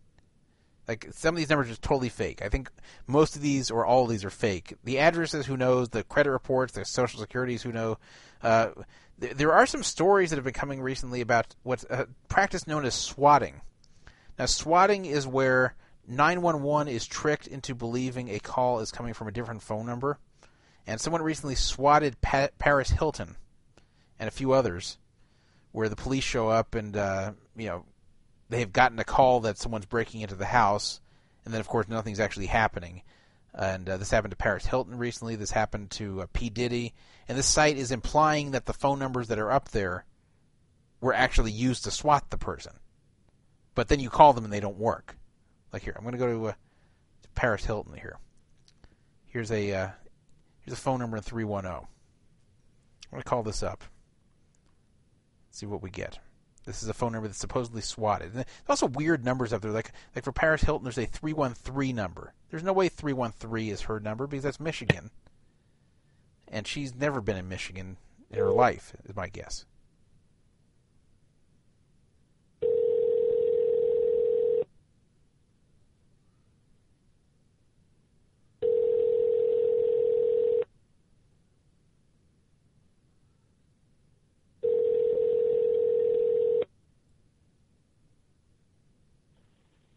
You've reached 310-497. That doesn't sound like Paris's voice. I'm unable to take your call right now, so please leave a message and I'll return your call as soon as possible. The guy sounded really nervous. I'm worried that people are calling me all day and asking for Paris. If you could just leave me alone, please. People get nervous recording their voicemail messages. It's kind of like a public speaking. You get a little nervous. You know that lots of people are going to be listening to it. It's kind of like sitting in front of a camera. Even if you know that only 20 people are ever going to see it, it's a little bit nerve-wracking for some. I've had this phone number since 2004. I don't know why you guys think I'm Paris Hilton. Please leave me alone. I'm just not going to answer my phone and hide under my covers until this goes away. Thank you. Yeah, I'm changing the 313 to 310, this other number for Paris. Maybe that's the trick. Maybe you got to decipher what the real number is here. Maybe that's the only way to get through them is change it's busy. I don't know if I believe that. It No? says busy, but you never know Skype. Let's try it again. Oh, okay. Yeah. I mean, how is it even really busy? What's busy anymore? There's busy tones still. Yeah, this is busy. You know what I'm going to do? I'm going to throw caution to the wind. Just picked up my cell phone here, and I'm actually going to call it on my cell phone and see what I get. So 310 445 6764. I can say Is this one also supposed to be Paris Hilton? Well, yeah, it's supposed to be 313. I changed it to 310 because that would make sense for Beverly Hills. You know, where Ryland claims to be. It is busy. Skype's right. That's I don't know what to say. Maybe it's getting called off the hook, but on the other hand, this is not listed up there. It's listed as 313, and I changed it to 310. Now, that doesn't require genius to think about, but I might call later and see if I can talk to Paris Hilton. One day I'm going to reach one of these. One day. I mean, we've reached, on previous radio shows, we've reached celebrities. We talked to Coolio, who then threatened to kill Brandon. So... Yeah, on I think it was on Jasup's show that we talked to Ava Devine, but I understand that there's been many conversations with her. Yeah, there. I wouldn't say she's a celebrity, but Coolio, I'd give him credit as a celebrity. And we reached him, and he even he had a long interview with us, believing we were a radio station in Bakersfield. That's good. And that's a good plan. And then you got to go on with the plan. And we were pitching him a new movie of Dangerous Minds 2. But yeah, was he feeling it?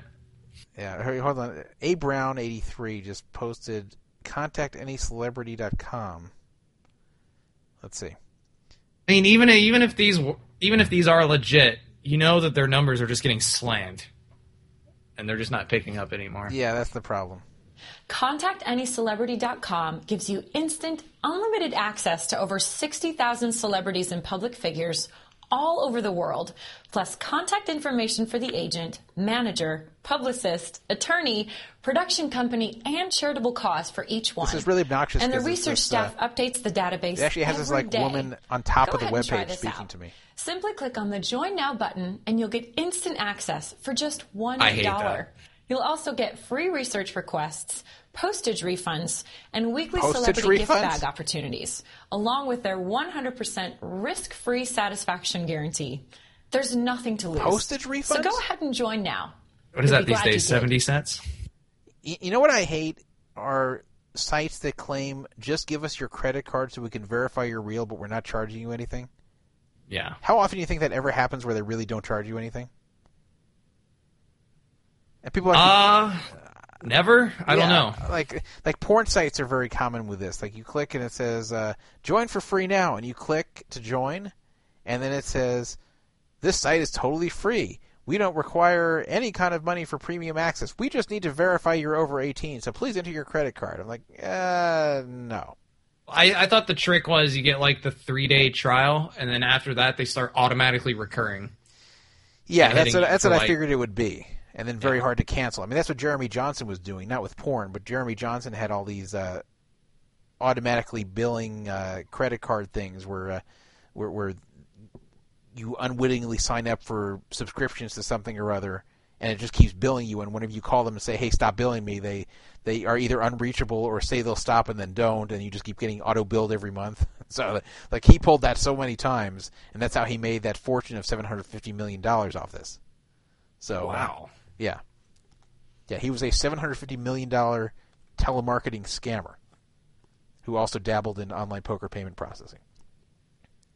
So, that sounds like bad guy really wants you to call him. I don't know why he can't call me. Yeah, exactly. There's the Mount Charleston phone that's available. Yeah, still. let me give you the phone number here. Okay, he doesn't want me to call him. He wants me to call a number, and this is an 818 number, which is in L.A. So he says he's giving me this number 818 something. Druff, call that number. Trust me. Ask him how he knows like the Duke. What does that even mean? Ask him how he knows. I got to understand the call before I make it. I can't say how do you know like the Duke. That doesn't even make sense in English. The Duke of Fremont? It could be a lot of Dukes. It's the only Duke I know. Luke the Duke? I know the Duke of Earl. I don't know Luke the Duke. I'll give it a try. I can't believe I'm doing this. Luke the Duke.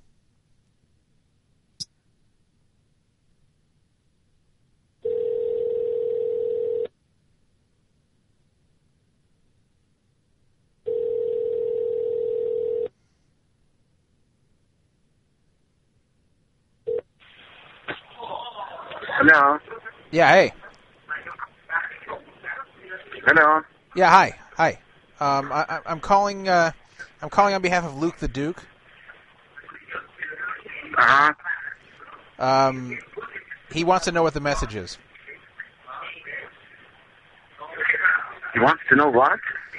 Luke the Duke wants to know what your message is for him. He sent me to call you. He said you have a message for him. What kind of message? He said you have one for him. What do you have to say for? Okay, I don't even know. How do you even know Luke the Duke? He didn't tell me how you know him. He just said to call up and you have a message for him. I'm sorry, what again? Luke the Duke told me to call you, and that you know him, and that you have a message for him that you will tell me, and I will give to him. You're telling me that's not true? I don't have any message to give you. I don't know what you're talking about. Okay, do you know Luke the Duke? Yes, I know. How do you know him? I know him from the sports service. From sports betting? Mm-hmm. And you don't have a message for Luke the Duke. Now, is he your bookie? No, he's my friend. He's your friend, okay. So you know him through sports betting, and you're telling me that despite knowing him through sports betting, you have absolutely no message even though he thinks you have one. Okay, he also wanted me to know if he should adopt this as his personal theme song. What do you think? Do what? He wants this to be his theme song. Listen. Basically, he wants it wherever he walks into a room. He's gonna he's gonna have on his phone an MP3 that he can play. That like whenever he enters the room, people hear. Do you think that's a good idea to have the Duke of Earl playing when he comes in the room? Mm-hmm. You do. He said he wanted your opinion on this. If you think that Duke of Earl is a good theme song for him. I'm gonna call. I have no opinion. You have no opinion. Okay, well, you could go either way on this one. Would it bother you if Luke the Duke came in the room and played this? No. So it'd be okay. So it wouldn't make you feel good, but it wouldn't bother you either. Yes. Okay. So he's your friend, Luke the Duke, and what's your general opinion of him? What do you think he bets too much? Do you think he's got a sports betting habit? Hold on. He's on the other line. Hold on. Okay. I have no idea what we're doing here. I'm being told to ask him about the airport.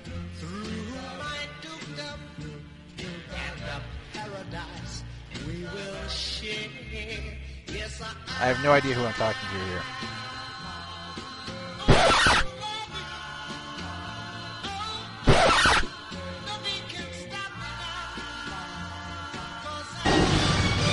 $1 million. No. Yes, hello. Yes. Is it a radio station? There's no radio station, no. So the question is, how do you... What about the airport? What do you mean what about the airport? What about the airport? Have you had anything occur at the airport recently that you think is notable? The airport? Have you been to the airport recently? Which airport? Any airport? No. You have not been at any what airport? No airport? You're talking about... When's the last time you were at... Is you talking about long time ago? Yeah, a long time ago. Oh, yeah. When I went to the airport, I crashed the car. Uh-oh. Which car did you crash? Rental car. A rental car. So what happens? Did you have a collision damage waiver, or did you have to pay for it? No, I had the insurance. Oh, yeah, the insurance. So you're a big fan of the collision damage waiver, then. You'd recommend everybody... the first night in Pittsburgh, I went to jail. I see. So you paid like $9. You paid like $9 a day for a collision damage waiver, and you got out of the whole thing. No, when I bought it. Where are you? When I rent a car, I got the collision. Everything did it include. Yeah, that's good. I'm saying you got out of the whole thing because you paid $9 a day for the collision damage waiver. That's great. So right. Where are you right now? You're in a place that's very loud. Home. You live in a very loud home. It's 9:53 p.m. right now. Because we are in the party right now. Oh, you're having a party. Okay. Well, I don't want to interrupt the party here. Okay. Well, thank you for the information. I'll give the Duke the message that you're okay with his song. Thank you. Okay. Bye. All right. That's the guy's got a very lively home. I'll say that. Wish my home was that exciting. Sounds like a real rager. It's 10 o'clock on a Tuesday night. It sounds like he's in a bar. He's at his home. I couldn't believe that. Yeah, I figured he's out at a restaurant or something.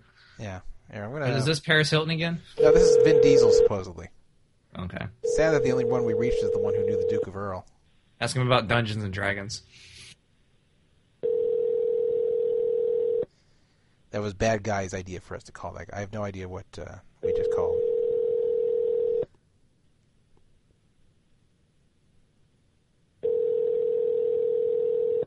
Yeah. You've reached Esther Higashi. Sorry I missed you. What? Please leave your name and number. Vin I will Diesel. get back. We're not even getting the gender right tonight. We're not even getting half the population right. These tips are a bust, Todd. They're terrible. I'm going to stop paying attention to everybody. All right. Well, I think we're done here. I think we've... I guess people are just like putting their friends' phone numbers up there as a joke or something. I don't know what's happening here. I think I'm too gullible. So, just for tonight, I think we're going to do something different for the end of the show. No All in the Family this time. We got the Jeffersons instead. Oh, hold the phone. Hold the phone. Hold the phone.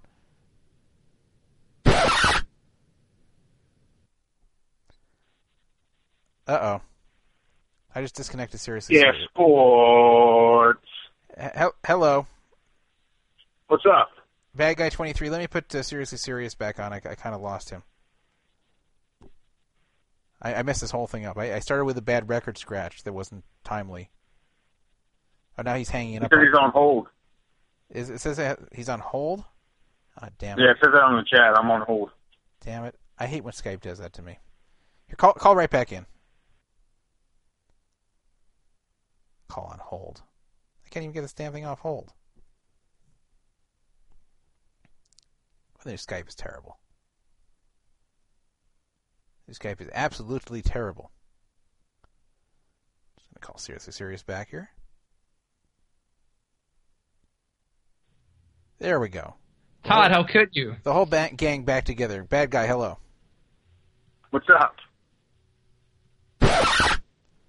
So what's going on, Is that Bad Guy? another record scratch? What are you guys doing? What's the record scratch about? It's a new bit here. So, who is this guy we called? Dude, that guy is gold. That guy is gold. If you'd have played it right, I wanted to call on another number. I had to go back and look for it. Oh, dude, this guy's money, man. He's like Ken. He's like no, he's fucking nuts, dude. But I met this guy because I was pranking sports services back in like 1992, and they had him call me to like quit pranking them. So I had him prank everybody I knew, and that's how I met this guy. So wait, he was trying to tell you. Go ahead. So he actually was calling you like 20 years ago when you were pretty young, obviously. Yes. To ask you to stop. I was 17 years old at the time. To ask you to stop pranking people, and then you somehow talked him to be a prank caller himself. Right, and what I had him do, because it was hilarious, I had him call my cousin first and act like he was a porn director, and my cousin never hung up. When we were taping these calls, this is when you had cassette tapes. And my cousin never hung up, and he said, well, you know how to do gay porn and all this. I mean, you hear how the guy talks, but he was like really, I guess he's in front of us. He has a wife and kid now, but he's still crazy. And I found his number today, but this guy's totally nuts. The sports services, I'm talking about the guy that you've seen on Two for the Money, Line Master, Stu Feiner, the guys that portrayed this guy. I would prank them all the time. They would call long distance for me and everything. They had this guy call me thinking I would stop by him calling. And instead I had him prank my school and say he was Sonia Patel's dad and she was sucking dick in the hallway. It was hilarious. She got called down to the office the next it was a Friday. She got called down on Monday.